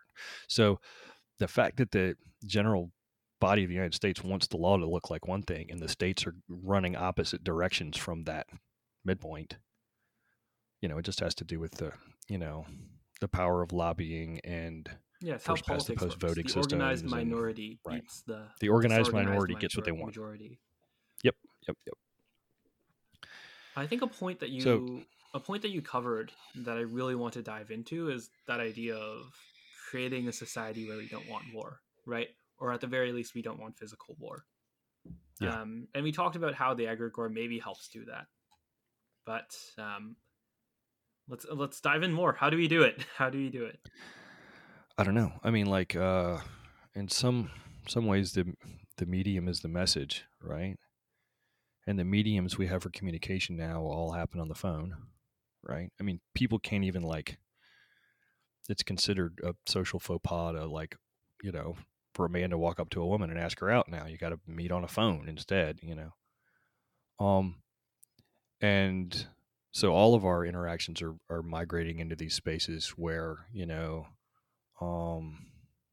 egregious knockdown arguments can occur, but, nobody, you, you can't punch your phone. It's too expensive. So, it may already be happening just because of the medium of communication that we've chose. And that may be egregore independent, right? So what I expect to maybe have to see happen as the next couple of decades unfolds is I think these egregores are going to become more rapidly updatable. They're going to become more connected. They're going to become, the information silos are going to become deeper. I think that the people who are captured by an egregore's view of the world is going to be more and more isolated from each other. I think that's going to cause a lot of people to just believe that everyone outside of their echo chamber must be insane, because that's kind of the definition of insanity, right? I mean, it's an interesting thought experiment. Like, imagine you have a time machine and you go back to Aztec times. We were talking about Aztecs earlier. And you see all these, they're sacrificing millions of people and cutting their organs out while they're still alive on the top of pyramids. And you're like, that's insane. We have to stop doing that. But if you tried to stop them from doing that, they'd think you were insane for trying to prevent the sun from coming up. And then if you grabbed one of the Aztecs, you went through your time machine, you dropped them off in downtown LA, you might be running around all night trying to find somebody to sacrifice to make sure the sun comes up, because he thinks you're insane. So one definition of insanity is, how far off the cultural norm your understanding of the world is. Well, if we've got these echo chambers and the egregore lives at the bottom of the echo chamber, and the echo chamber creates an information silo that says something like masks work or whatever it is. Everybody who believes what that egregore says is going to think everybody who's outside of that echo chamber is insane. So I think that those things are going to continue. I think they're going to get more exacerbated, and understanding our perceptions of reality itself are going to continue to diverge. And as long as the wars between the egregores stay online, I think that we're likely to continue to see the lack of, major violent outbreak, right? I mean, like, it seems to me like the best way to do it could be that the best way to make sure that we don't end up in a hot war is to make sure Elon lets everybody fight it out on Twitter. Yeah, this is Um, probably what I see as the biggest danger of the kind of MAGA side, or the kind of antithesis side, anti-establishment side, whatever, is that it's kind of going back to what you were talking about Yarvinism. Is that the show exists and it's kind of good. As mhm, as bad as like an outrage like online war is, it's not a physical war, and at least the extreme ends of MAGA I think are more interested in that not being the case. Let's just say, mhm. like you just look at stuff like January 6th, and you can say there are kind of equivalents on the quote unquote woke side too, but like Mhm. this is a concentrated attempt of using physical force to influence political power, political succession.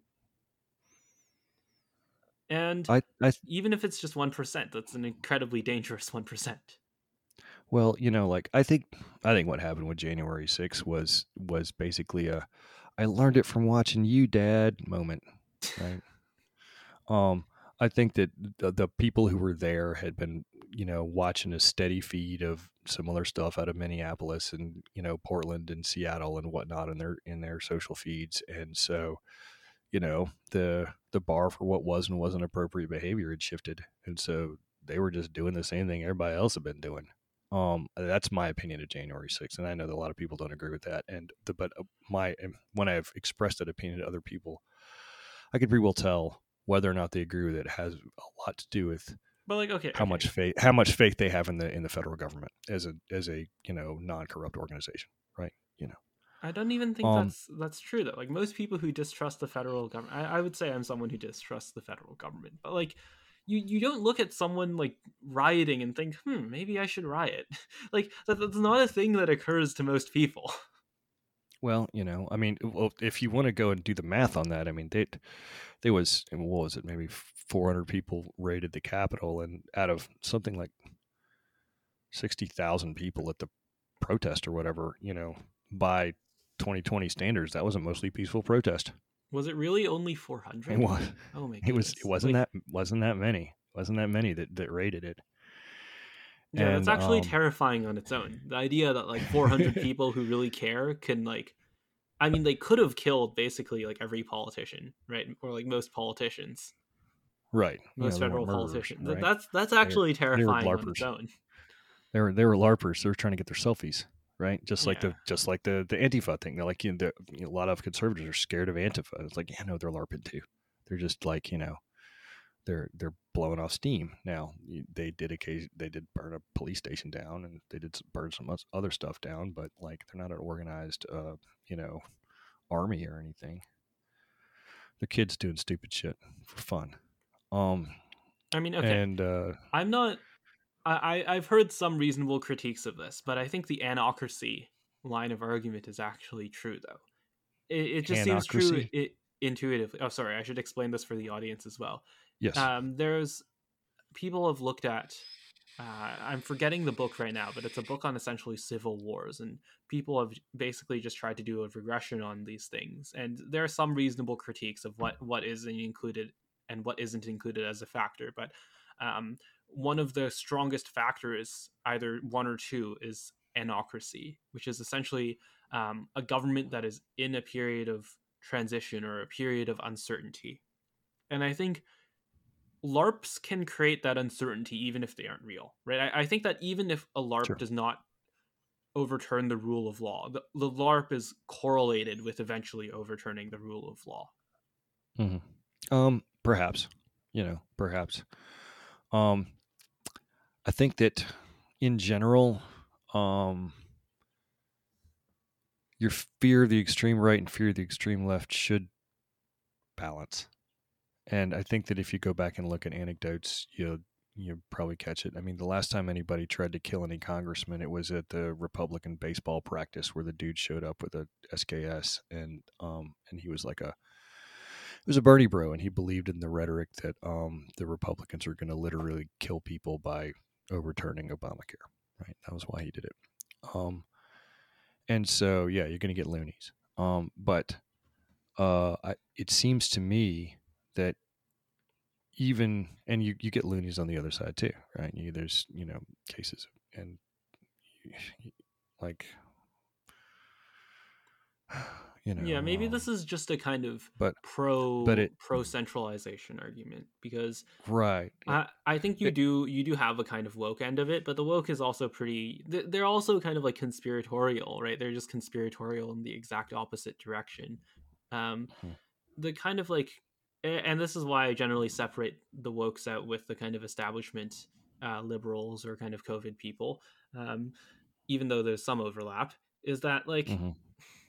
I don't think a lot of people are like are going to do like riots for like vaccine mandates, right? Or riots for like, and this isn't to say that lockdowns aren't destructive and can cause like an equivalent or greater amount of damage, but I think there's actually less of a there's more of an autocracy risk there, but there's less of an anocracy risk there, and maybe that's actually still preferable. Hmm. Yeah. I mean, like, the thing about a vaccine mandate, the way it was implemented in the United States, is that anybody who like wanted to go through the procedure could fake a vaccine card, Could you and a really? lot of I mean, I and a guess, lot of but yeah, it's relatively simple. I mean, I got my vaccines, and I you could absolutely take that card and scan it. Why couldn't you? And it's not like anybody's checking, like it's no like if there is a centralized database of that shit, nobody's like, referencing it when you go to your sports event. Like it would be a relatively easy thing to go around. So, in some ways, a vaccine mandate is kind of like weed being illegal. Right? Nobody's going to riot over weed being illegal. They're just going to buy it illegally. Now, in some other countries that are being a lot more rigorous about that, then they might have a tougher time with it, right? I mean, like, it seemed to me as if, based on my read, the protests against vaccine mandates were a lot more egregious in France than they were here. I don't think that's particularly surprising. I think France just has Yeah, a stronger protest culture. they do have a very strong protest culture. I mean, they were protesting the Floyd murder, and it's like, you're in France. Like, what do you have to do with Yeah, it? and both of them pale in comparison to the fuel tax, right? The yellow vests, they're Oh protesting yeah, the yeah, fuel yeah. tax. Those protests were epic. I saw one where they had I think it was a guy had ran like a septic tank clean out company, and he drove his tank full of sewage, and he sprayed it on Congress as he drove by. Oh my goodness. That was you would Google that. It's somewhere on YouTube. This dude's in a yellow vest. Yeah, it does seem Um, it does seem like France.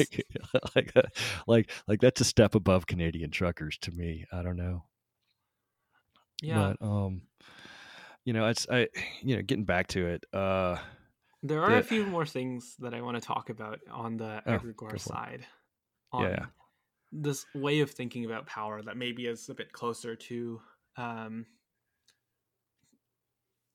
I don't want to say an establishment view, but a kind of like rigorous view. Um, is that when I'm looking at like information spread, I'm looking a lot at centralized institutions, because this is actually like another like exceptionally strong result from network science that people like really don't like talking about, because they've only done it on like a partisan framing, I think, but b, it's also like very very bad for like the current thing, which is that like the vast majority of social media, of like social media stories are driven like post mainstream news coverage, and this includes Fox in the mainstream. So you have all these conservative things, you have these kind of like MAGA aggregores. They like organize after the centralized institution. Actually, it's not separate, and of course they feed back into Fox News as well. And of course, you see the same thing on the left wing as well. And my kind of institutional analysis here is that the primary function that these egregores serve in terms of coordinating in the group way is that it gives a kind of collective narcissism. It gives a narcissism of the tenants that and if you think of what that means, like normally you have someone who maybe rises up the ranks because they're narcissistic. They have a image of grandeur of themselves. They talk about their own interests in a very compelling, charismatic way. They obviously want to accrue resources to themselves and accrue status to themselves, and this, well, gets them status.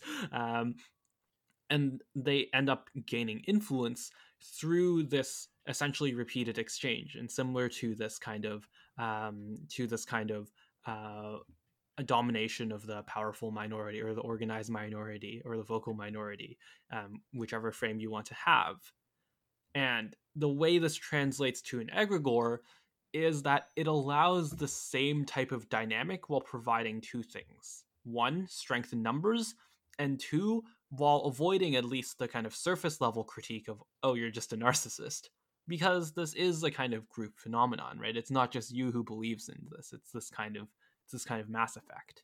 And this is the type of amplification that creates a stronger influence back from the social media side, back to the side of bureaucracies, corporations, etc. I think one thing that you need to consider when you're looking at this is that in my across my breadth of talking to people about this topic, a lot of them seem to think that these group dynamics are being organized or driven by a central cabal, and I think that's exactly wrong. I think what's going on is that the main influencers at the nexus nodes inside this inside a an egregore they are not influencing it; they are being influenced by it. Yes. And I will take it like, for instance, QAnon, right? I mean, Yeah. what we know of QAnon right now is that they're dudes who it's run by 2 or 3 guys and sweaty neckbeards in their mom's basement or something like that. Let's presume that's true. They don't get to control what QAnon looks like, what it thinks. What they're doing is they're creating content that matches what the QAnon followers want to hear. So right. they are So not the originators you're saying of all it. this time, like the account is saying all this time, and that's how it grew the audience, that there's this cult of pedophiles that includes like all of these Democratic politicians. And if it starts saying like, oh, maybe Hillary Clinton is a good person, maybe Yeah. Obama or whoever else is involved in this conspiracy theory, maybe they're all good people, then this doesn't actually make all of the QAnon followers change directions. It makes there is this kind of bigger effect here where they'll interpret that as, oh, it's a secret message, or oh, this person's been captured or whatnot, right? Right. And or further, I mean, if they continue to do that kind of thing, they would lose control of the thing, and then the thing would find something else that was feeding it what the thing wanted to hear. And in an era where media is paid by the click, your job in order to put food on your table is to figure out what the thing wants to hear and then say that thing. So the tail is wagging the dog. And the tail is this groupthink entity. And then when you have an information silo around it, whatever the groupthink entity decides is real becomes reality. And you have to keep pushing that reality, even if you didn't believe it. If you didn't believe it, you couldn't go against it, because then you'd be out of a job. It's not even just that; it's that Right. you can go against it, and it will just change nothing. Yeah. It will just have Right. no What effect on the will bigger happen thing. is that you won't get the traffic, and the other guy that was next to you who pushed what the egregore wanted to hear will get the traffic. And what matters is the traffic. Yeah. So like you can be Liz Cheney, or you can be like who's a kind of left wing equivalent. You can be like these kind of dissenters. They just won't have an effect on the original audience. Like Right. and I'm not saying that there aren't personal consequences too. There are in many of these cases, but it's not just an incentive problem, right? Like we can have kind of like cancellation insurance. We can make it so that these people can speak out, and maybe that will get more people on your team who already believe it. But it won't necessarily convince these people who were originally already like fully bought in, even if the people who they used to trust are kind of speaking out against it now. Right. I mean, Glenn Greenwald publishes an article that says "Trust the Democrats." guess what? He just doesn't get as much traffic on that article, Right, right. right? And then the article, it was as if the article was never published, Yes, this right? is yeah, this is very important, I think. Is that there's this new kind of um amplification where where salience where salience becomes the becomes the way of measurement, right? Instead of measuring things by how frequent they are, um, people measure things by how frequently it's broadcast. I have Mhm. I have this line about why people believe in conspiracy theories that if you're waking up day and night and every single day you log on to your Facebook account and you see a video or you see a news story of a child being kidnapped, then you do start to think, because all you're seeing is child kidnappings. If you're seeing a child kidnapping in front of you every single day, that would be terrifying, and you would have actual reason to suspect that there's this kind of ring of child kidnappers. But because that's not reflective of reality, because that's kind of aggregated, this hell that's spread out across a country of 300 million people all onto one single person's Facebook feed, this creates this demonic world which has no reflection on reality. And you can see the same thing with police shootings. You can see the same thing with mass killings. You can see the same thing with COVID deaths in children. You can see the same thing with vaccine reactions and so on and so forth. It's just everywhere. Yeah. We in the HWFO group, we call this, I've been calling it nut picking. Yes, It's like going through a turd and picking the nut out of it, you know. but it's not quite that. Eh, It's emergent. I mean, yeah, I'm sure there are some accounts like there's like libs of TikTok, whatever, who are like right, literally just doing this, right? Who are literally just posting the most extreme, crazy people. right. But Hmm. I think this is also something that circulates naturally, right? I think that I don't think that you need to have a. I'm not sure if this was the case of whether there was either a Russian or a kind of democratic leaning operative who found the George Floyd video and wanted to make it go viral. I think something like that goes viral no matter what. Yeah, no, I agree. And I mean, if you Yeah. watched it, you're like, oh my god. First thing you do is you call up your buddy and say, "Have you seen this thing? Holy shit!" Right? It was awful. And I mean, like, was it any more awful than Philando Castile? I don't think so. I think it was less awful than the Philando Castile shooting, but that didn't really cause anybody to bat an eye because of when it happened and the way in which it happened. And you know, and it was because it didn't hit the series scissor juice like Do you want to explain that for the like Floyd audience? did. Yeah. Okay. So I'm trying to figure out how I want to tell the story. All right, I know how I'm going to tell it. Okay, so there was a programmer, and he sent a story to Scott Alexander at Slate Star Codex. It was very alarming, and he wanted Scott to publish it, so Scott published it. Halloween 2019, I think is when it got published. It goes like this: it's a programmer. It's working with artificial neural networks and also trying to study virility. And they've got a company, and they're putting together this thing that's going to try and generate the most viral headline, right? And because they're a marketing company, right? They want to be able to test these things. So they had a so they had this thing, and they were going to train it on Reddit posts, and training the headlines to, like, the most popular Reddit posts, kind of boring, like the AI spit out something that said like, Donald Trump is no longer the president. All transgenders are the president. Right? It's not very interesting. And then if you train it to be like the least popular, the most downvoted stuff, then it would be like some sentence about penis pills. And if you trained it against, you could train it against the most controversial stuff. Well, they were testing their AI against their own internal like Slack server. And the programmer who was doing the heavy lifting on it was an entry level lady named Shiri. So Shiri can't get it to work. And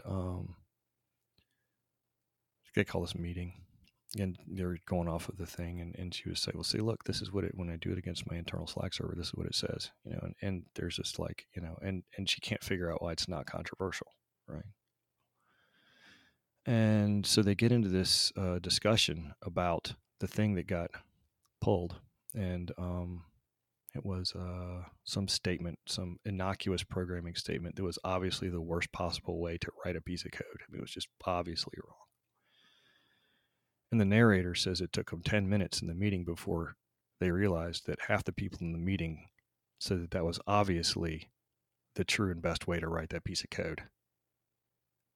And the whole room got into such an egregious argument over how awful or perfect this statement was that they ended up shouting and screaming at each other and throwing stuff, and two of the people ended up fired, including Shiri.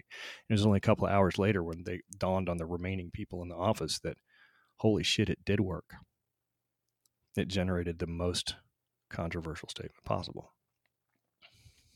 So they're like, oh my God, we have a super weapon. They call up DARPA. They talk to some general. They're like, we could destabilize anything with this, AI.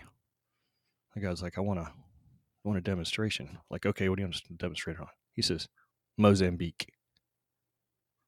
I'm like, 3 weeks later, Mozambique goes through a revolution. And eventually the company goes under because it was like a law of wrongful termination suit and all this kind of stuff that emerged from the thing. And so Shiri's scissor, they called it, died.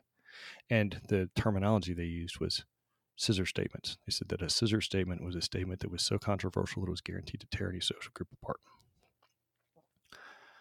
So this guy who's writing to Scott Alexander, he's like, I just moved on, it was a couple of years ago. And then something pegged in the news. And I was like, oh no. And he went back and he rebuilt the code and he ran it. And he realized that one of the top 50 scissor statements that they generated from their Reddit comb was Republican Supreme Court nominee accused of sexual harassment as a teenager. And so he says, I don't know who has the scissor, but somebody has it, and you need to unplug from social media and run. It's about to be awful. Maybe the Chinese have it. I don't know. Now, this story is completely fictional, totally made up, total bullshit. Artificial neural networks don't really work that way. They would need to understand what they're doing, and you couldn't just train it based on titles. But the concept there is that the most controversial stuff gets the most traffic. And the wider concept is that if we were to try and generate this Shiri scissor program, in my opinion, what we've generated in Twitter and Facebook is that, with each of us acting as an artificial neural network node inside that program as it was described in the fictional Halloween story. So when you have this outrage engine and you have everybody tuning their stuff to try and generate outrage to get clicks, and then everybody's sharing the outrage stuff, that nested system, the connection between media and social media and the like and share mechanics within social media, are naturally gravitate towards finding the thing that is maximally controversial, that we have the closest to a 50-50 split on, and elevating that thing. Which is why politics is always about not the most important issue, but the most controversial one.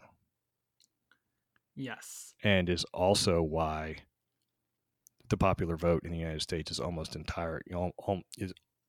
always in the last 10, 15, 20 years a 3 or 4% break, right? You don't get 60. No team's ever going to get 60% because of this.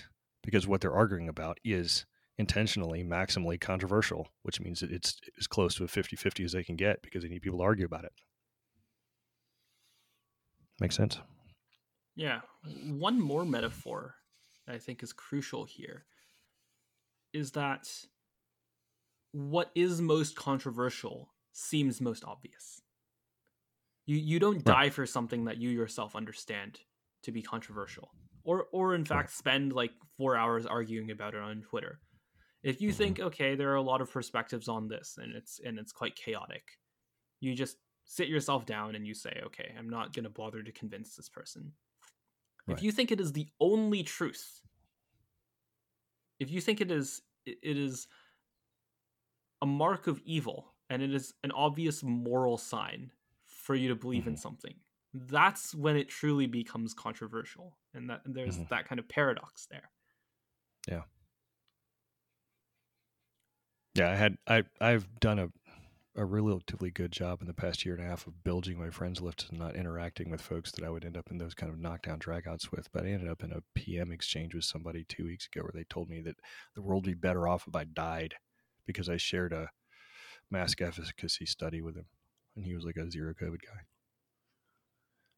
And I was just like, wow, geez, you folks are still out there, aren't you? But that's a scissor, right? Yeah. And the reason it's a scissor is because for several reasons. I mean, one, people have a different understanding of the reality of the efficacy of mask mandates for COVID.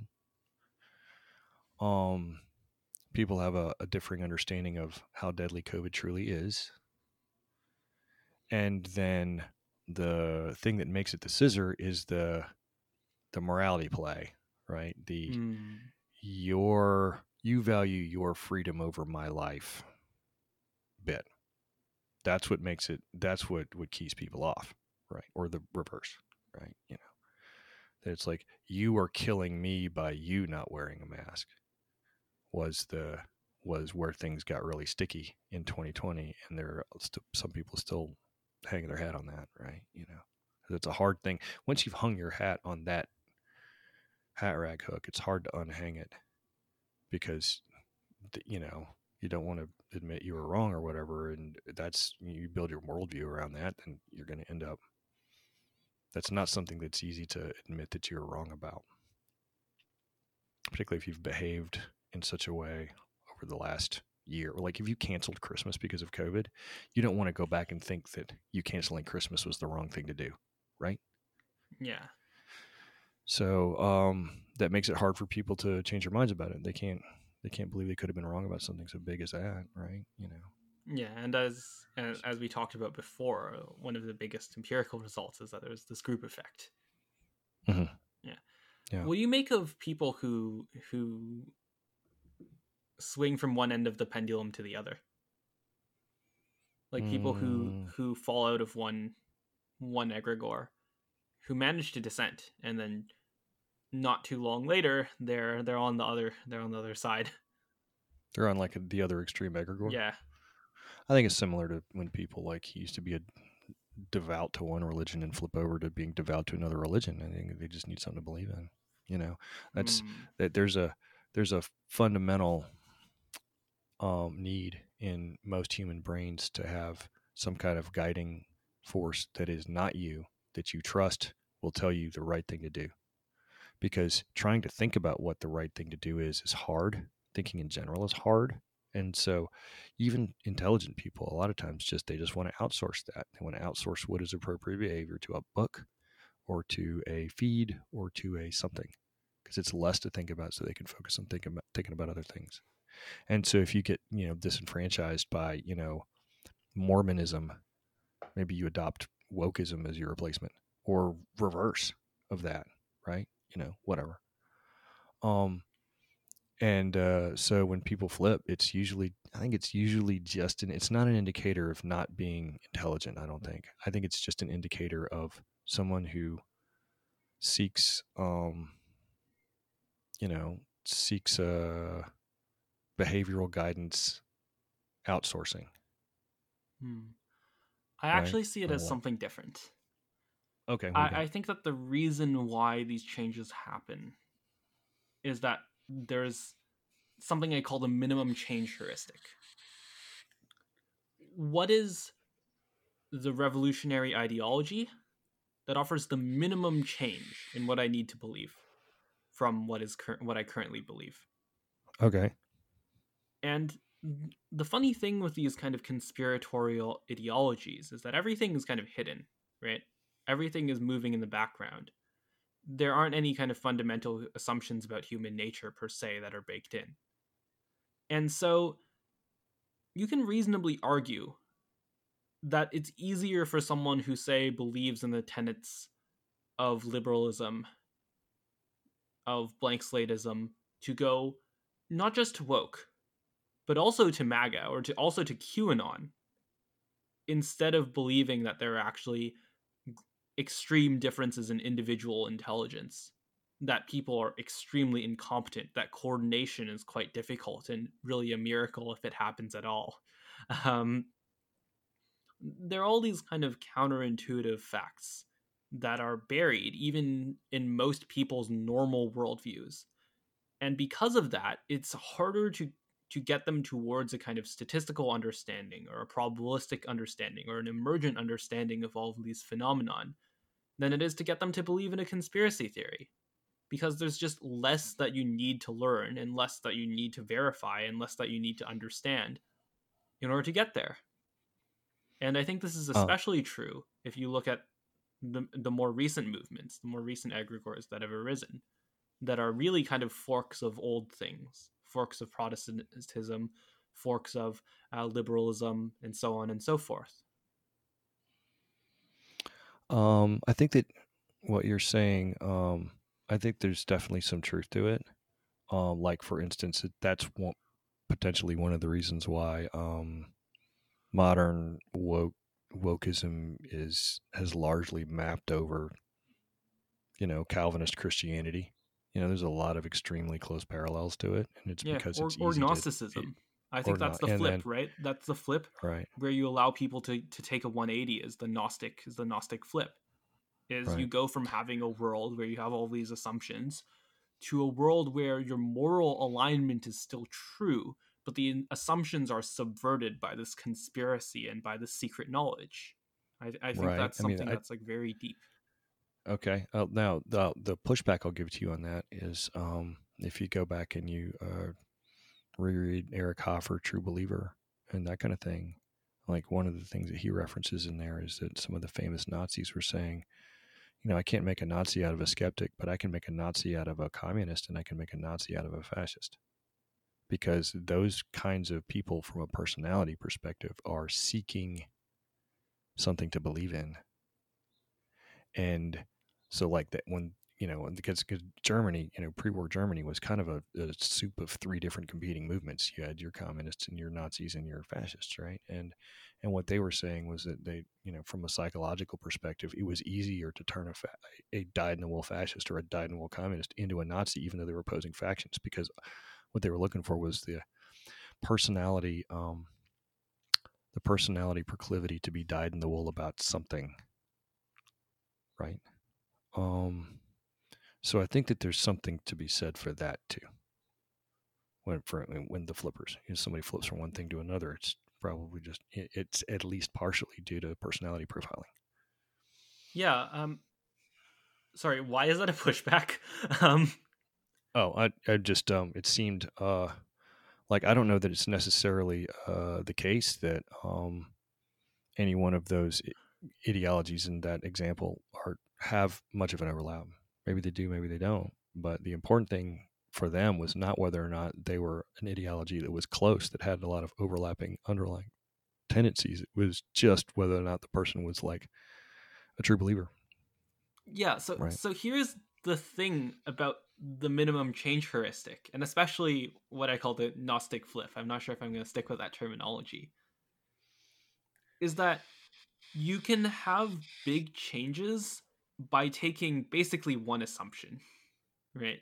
And that assumption in the case of the Gnostic flip is um, the world you were ordered to see, or the parent world in front of you is like constructed by a secret, um, is constructed by some kind of secret cabal, and you just need to invert it, right? Right. Like taking like it only this is kind of like a metaphor, but like it only takes one bit to like take a number and make it negative, right? It's basically the Right. same. That's the metaphor for what's happening here, is that you can actually do an entire like inversion of ideology, say like communism and Nazism, and maintain a lot of that desire for order or a lot of that desire for control and top-down narrative that Right. exists.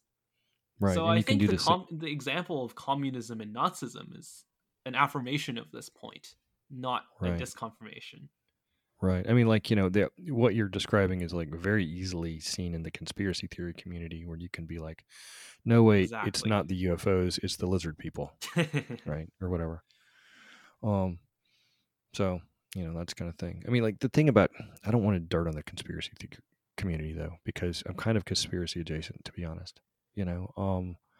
There's a lot of things that are in the conspiracy community that like come out true, and when they come out true, that allows QAnon the fire it needs to work. Like there's no way that you're going to be able to convince me that Epstein killed himself. For one, okay, and Yeah, for so the two, problem like here isn't it necessarily UFOs like, are real now too, right? I mean, like the fact that they published all the UFO stuff in 2020 was just I feel like they were just waiting for a time when everybody was freaking out so bad that they wouldn't notice the UFOs, and they were like, oh yeah, alien spacecraft, U.S. airspace, it's cool, don't worry about yeah, the it. problem It isn't fell off like the the radar. discrediting of the conspiracy theorists, right? It's the the disproportionate use of that label, right? It's the kind Right. of it's the wider stigmatization and this kind of Hmm. like it's actually like, do you know what it is? It's the same thing that the antithesis people do, but just applied to conspiracy theorists, right? So Hmm. you had all the people who are saying like, oh, this Epstein stuff, it's a conspiracy theory. Oh, this kind of like lab leak stuff, it's a conspiracy theory. It's like, no, you guys have no understanding of what a conspiracy theory actually is. Like there are, you can make up like anything as a conspiracy theory, right? You can say that there's like a global cabal behind basically everything, but sometimes like people just do things, right? Like sometimes people just abduct children on like a kind of individual level, that there's not like some super complex like worldwide operation here, or I guess it might be worldwide because of all his jets, but there's no like super secret like mass coordination going on here. It's just Epstein and like a few other people like doing their like delirious or like doing their kind of like terrible things. And Right. I mean, like there could have been some more conspiracy to the Epstein thing. I think it's possible that foreign intelligence agencies or domestic ones were working with him, but there's no way we're ever going to prove that, and so it's kind of like not almost not worth talking about. One of the things that you're seeing that I'm seeing now with the conspiracy folks and the egregore conversation is that a distributed action by an egregore would look like a coordinated action by a cabal to a conspiracy theorist. So, like, if you go back and watch the Majid Nawaz podcast with Joe Rogan, yeah, I don't think that's like a very right? surprising thing to say though, because most things look like conspiracy theories to conspiracy theorists.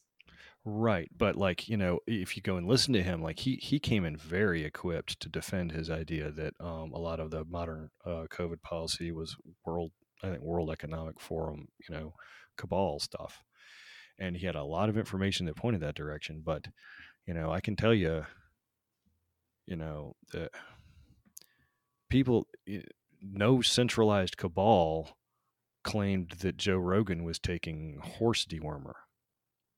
That was an egregore that decided to elevate that because it was viral. And it was viral for many reasons. One of the reasons was that egregore doesn't like Joe Rogan. And one of the reasons was that egregore was down on ivermectin. And one of the reasons was the opposing egregore was high on ivermectin. And one of the reasons was nobody wanted to even think about the fact that Joe took like 10 drugs and ivermectin was only one of them. And one of the reasons was the CDC doesn't want a bunch of people taking ivermectin because they'd rather more people get vaccines. And one of them was, all of these sort of things all collided into the Joe Rogan horse dewormer meme. And he took it on the chin from the egregore. Egregore went after him really heavily for that, and it looked coordinated. but it Hmm. wasn't. It was just viral, right? Yes. If the FDA was tweeting about horse dewormer, they were doing it at the end. They weren't doing it at the beginning. They weren't part of a cabal to push that. They were just trying to get clicks. So, that's an example of these egregores themselves are going to take actions, and they're going to seem as if they're coordinated when they're not, or Even they the are language is coordinated in a kind of mind like, space way. it's kind of difficult because you're basically using the biological metaphor, right? You're saying like, okay, there are these processes that do things, and they're not necessarily like agentic, but they're using them as a metaphor, almost like obscures this, right? Because I don't know, like, what is there a better way to say this? There's no way to say it that doesn't seem either too passive or like almost assigning too much agency to it. So I guess this metaphor is the best that we have. But like, You know, yeah, it kind of reflects. I think this is actually like, I don't know. I think this type line of argumentation can be misused, and I wouldn't mind if people disagreed with it. But I think this is a case where it's actually true that the lack of language to describe this kind of emergent coordination is an indicator that it's like historically a rarer problem. yeah, I think this is relatively new. This like that, um, emergent mimetic coordination in a short time frame that is reactive to current events. Is it's completely new. Now we can argue about whether or not that shows that the egregore has agency, but in order to do that, really we would just mire ourselves down in the semantics of how we define the word agency. That's fair as It well. does or it does or it doesn't, depending on how you define agency, right? So, and it's not, this is I will say that this, in my mind, is a level up from, a virus wants to spread. That doesn't mean the virus has agency. I think this has got more agency than that. Okay. Whether or not this thing is thinking deeply is a different question. But it seems to me that this is definitely a level up from, money wants to be free or whatever, that kind of thing, right? I think that's it's definitely, it definitely has more agency than those kind of phrases and sayings, in my opinion. How much does it have? Can it be kited? Can it be redirected? Who's figuring out how to redirect it? How rich are they, and how rich are they about to be? I don't know, right? Yeah, I think I mean, we're. like, China is certainly trying, right? Oh China has yes, oh decided yes. that the way to do it is to put up a giant wall and control all internet information and then run that way. But at the same time, you know, I don't know that the China's leadership is as smart as we think. I think they might have been captured by their own. They might have been drinking their own Kool-Aid with this lockdown. I think Putin was drinking his own Kool-Aid with this Ukraine invasion. I think both of those world agents, both of those powers were so information siloed about themselves that they weren't thinking about what it would mean to try and get the country of China to zero COVID, or whether or not they literally legitimately had the military power to run a shock and awe campaign against a country full of Cossacks. you Yeah, know, it's been a um, very bad year for autocracy. right? I mean, like it's not that. I mean, they're making poor decisions, and you're trying to figure out from the outside in why are you guys making these poor decisions? And the easy answer, the HWFO answer, is that they're in an echo chamber too, right? They I see think the that's a world differently, pretty widespread answer. right? Yeah. Like they're in, it's like everyone's in an echo chamber. Everyone's making decisions based on the worldview that they have that is increasingly siloed. As we continue into the future years, these echo chambers are going to become more and more siloed, and there's going to be more and more people that make increasingly confusing decisions from the outside because those decisions look right to them. So I think the 21st century could be a century of weirder and weirder shit happening. Oh yeah. It's been 4 hours. We're incredibly black-pilled, so I think it's time for the final question. All right, go for it. What is something that has too much order and needs more chaos? Or something that has too much chaos and needs more order? That you haven't talked about yet. Oh my God. I don't know. The first thing I could think of was, like putting on my Discordian hat and just saying full chaos and go for it, right? No one has said the meta answer of everything needs more chaos yet. That's a new answer. Well, okay. Do I believe everything needs more chaos? No. Could I make a case for it? Maybe. If I were to make that case, I would say that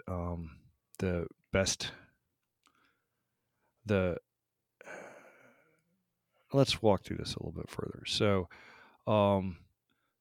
we postulated that the echo chambers are going to continue to tighten, and that and the bubbles are going to continue to shrink, and that more and more people are going to see the people outside their bubble is insane to them. The more order answer is to re-encapsulate everybody in the same bubble, right? It would be to make it so that we all have one shared reality again. The more chaos answer is, well, we could just egg the thing onto its race to the bottom, so it finally hits rock bottom and forces people to go outside again. And in that case, what you're doing is you're trying to funneling every echo chamber down until it's an echo chamber of one. So that would be your full chaos solution to the problem, right? Which of those is easier to achieve? Because it might be achieved on both ends of the horseshoe. I'm not sure I trust any organization to try and pull all of our sense making into one bubble anymore. So maybe the full chaos is the answer. And then by the time we get all the way down to there, things are a little bit hairier. But it also forces people to have the kind of personal social interactions they need to have to be able to form their own communities again, as the internet has destroyed the old ones. So there's your case for full chaos. Chew on it. All right. That's a great way. It's not necessarily a way that's even more optimistic, but it is a great way to end the show. That was my interview with BJ Campbell. If you like the show, as always, give it a subscribe and leave a review or comment about what you liked or to suggest some future guests. And as always, you can share on social media or with a friend. This episode had a lot more disagreement than prior episodes, and trust me, there will only be more in the future. I hope you guys like it and enjoy the process of, hopefully, eventually, getting closer to the truth. As always, we'll have a great episode for you next week too.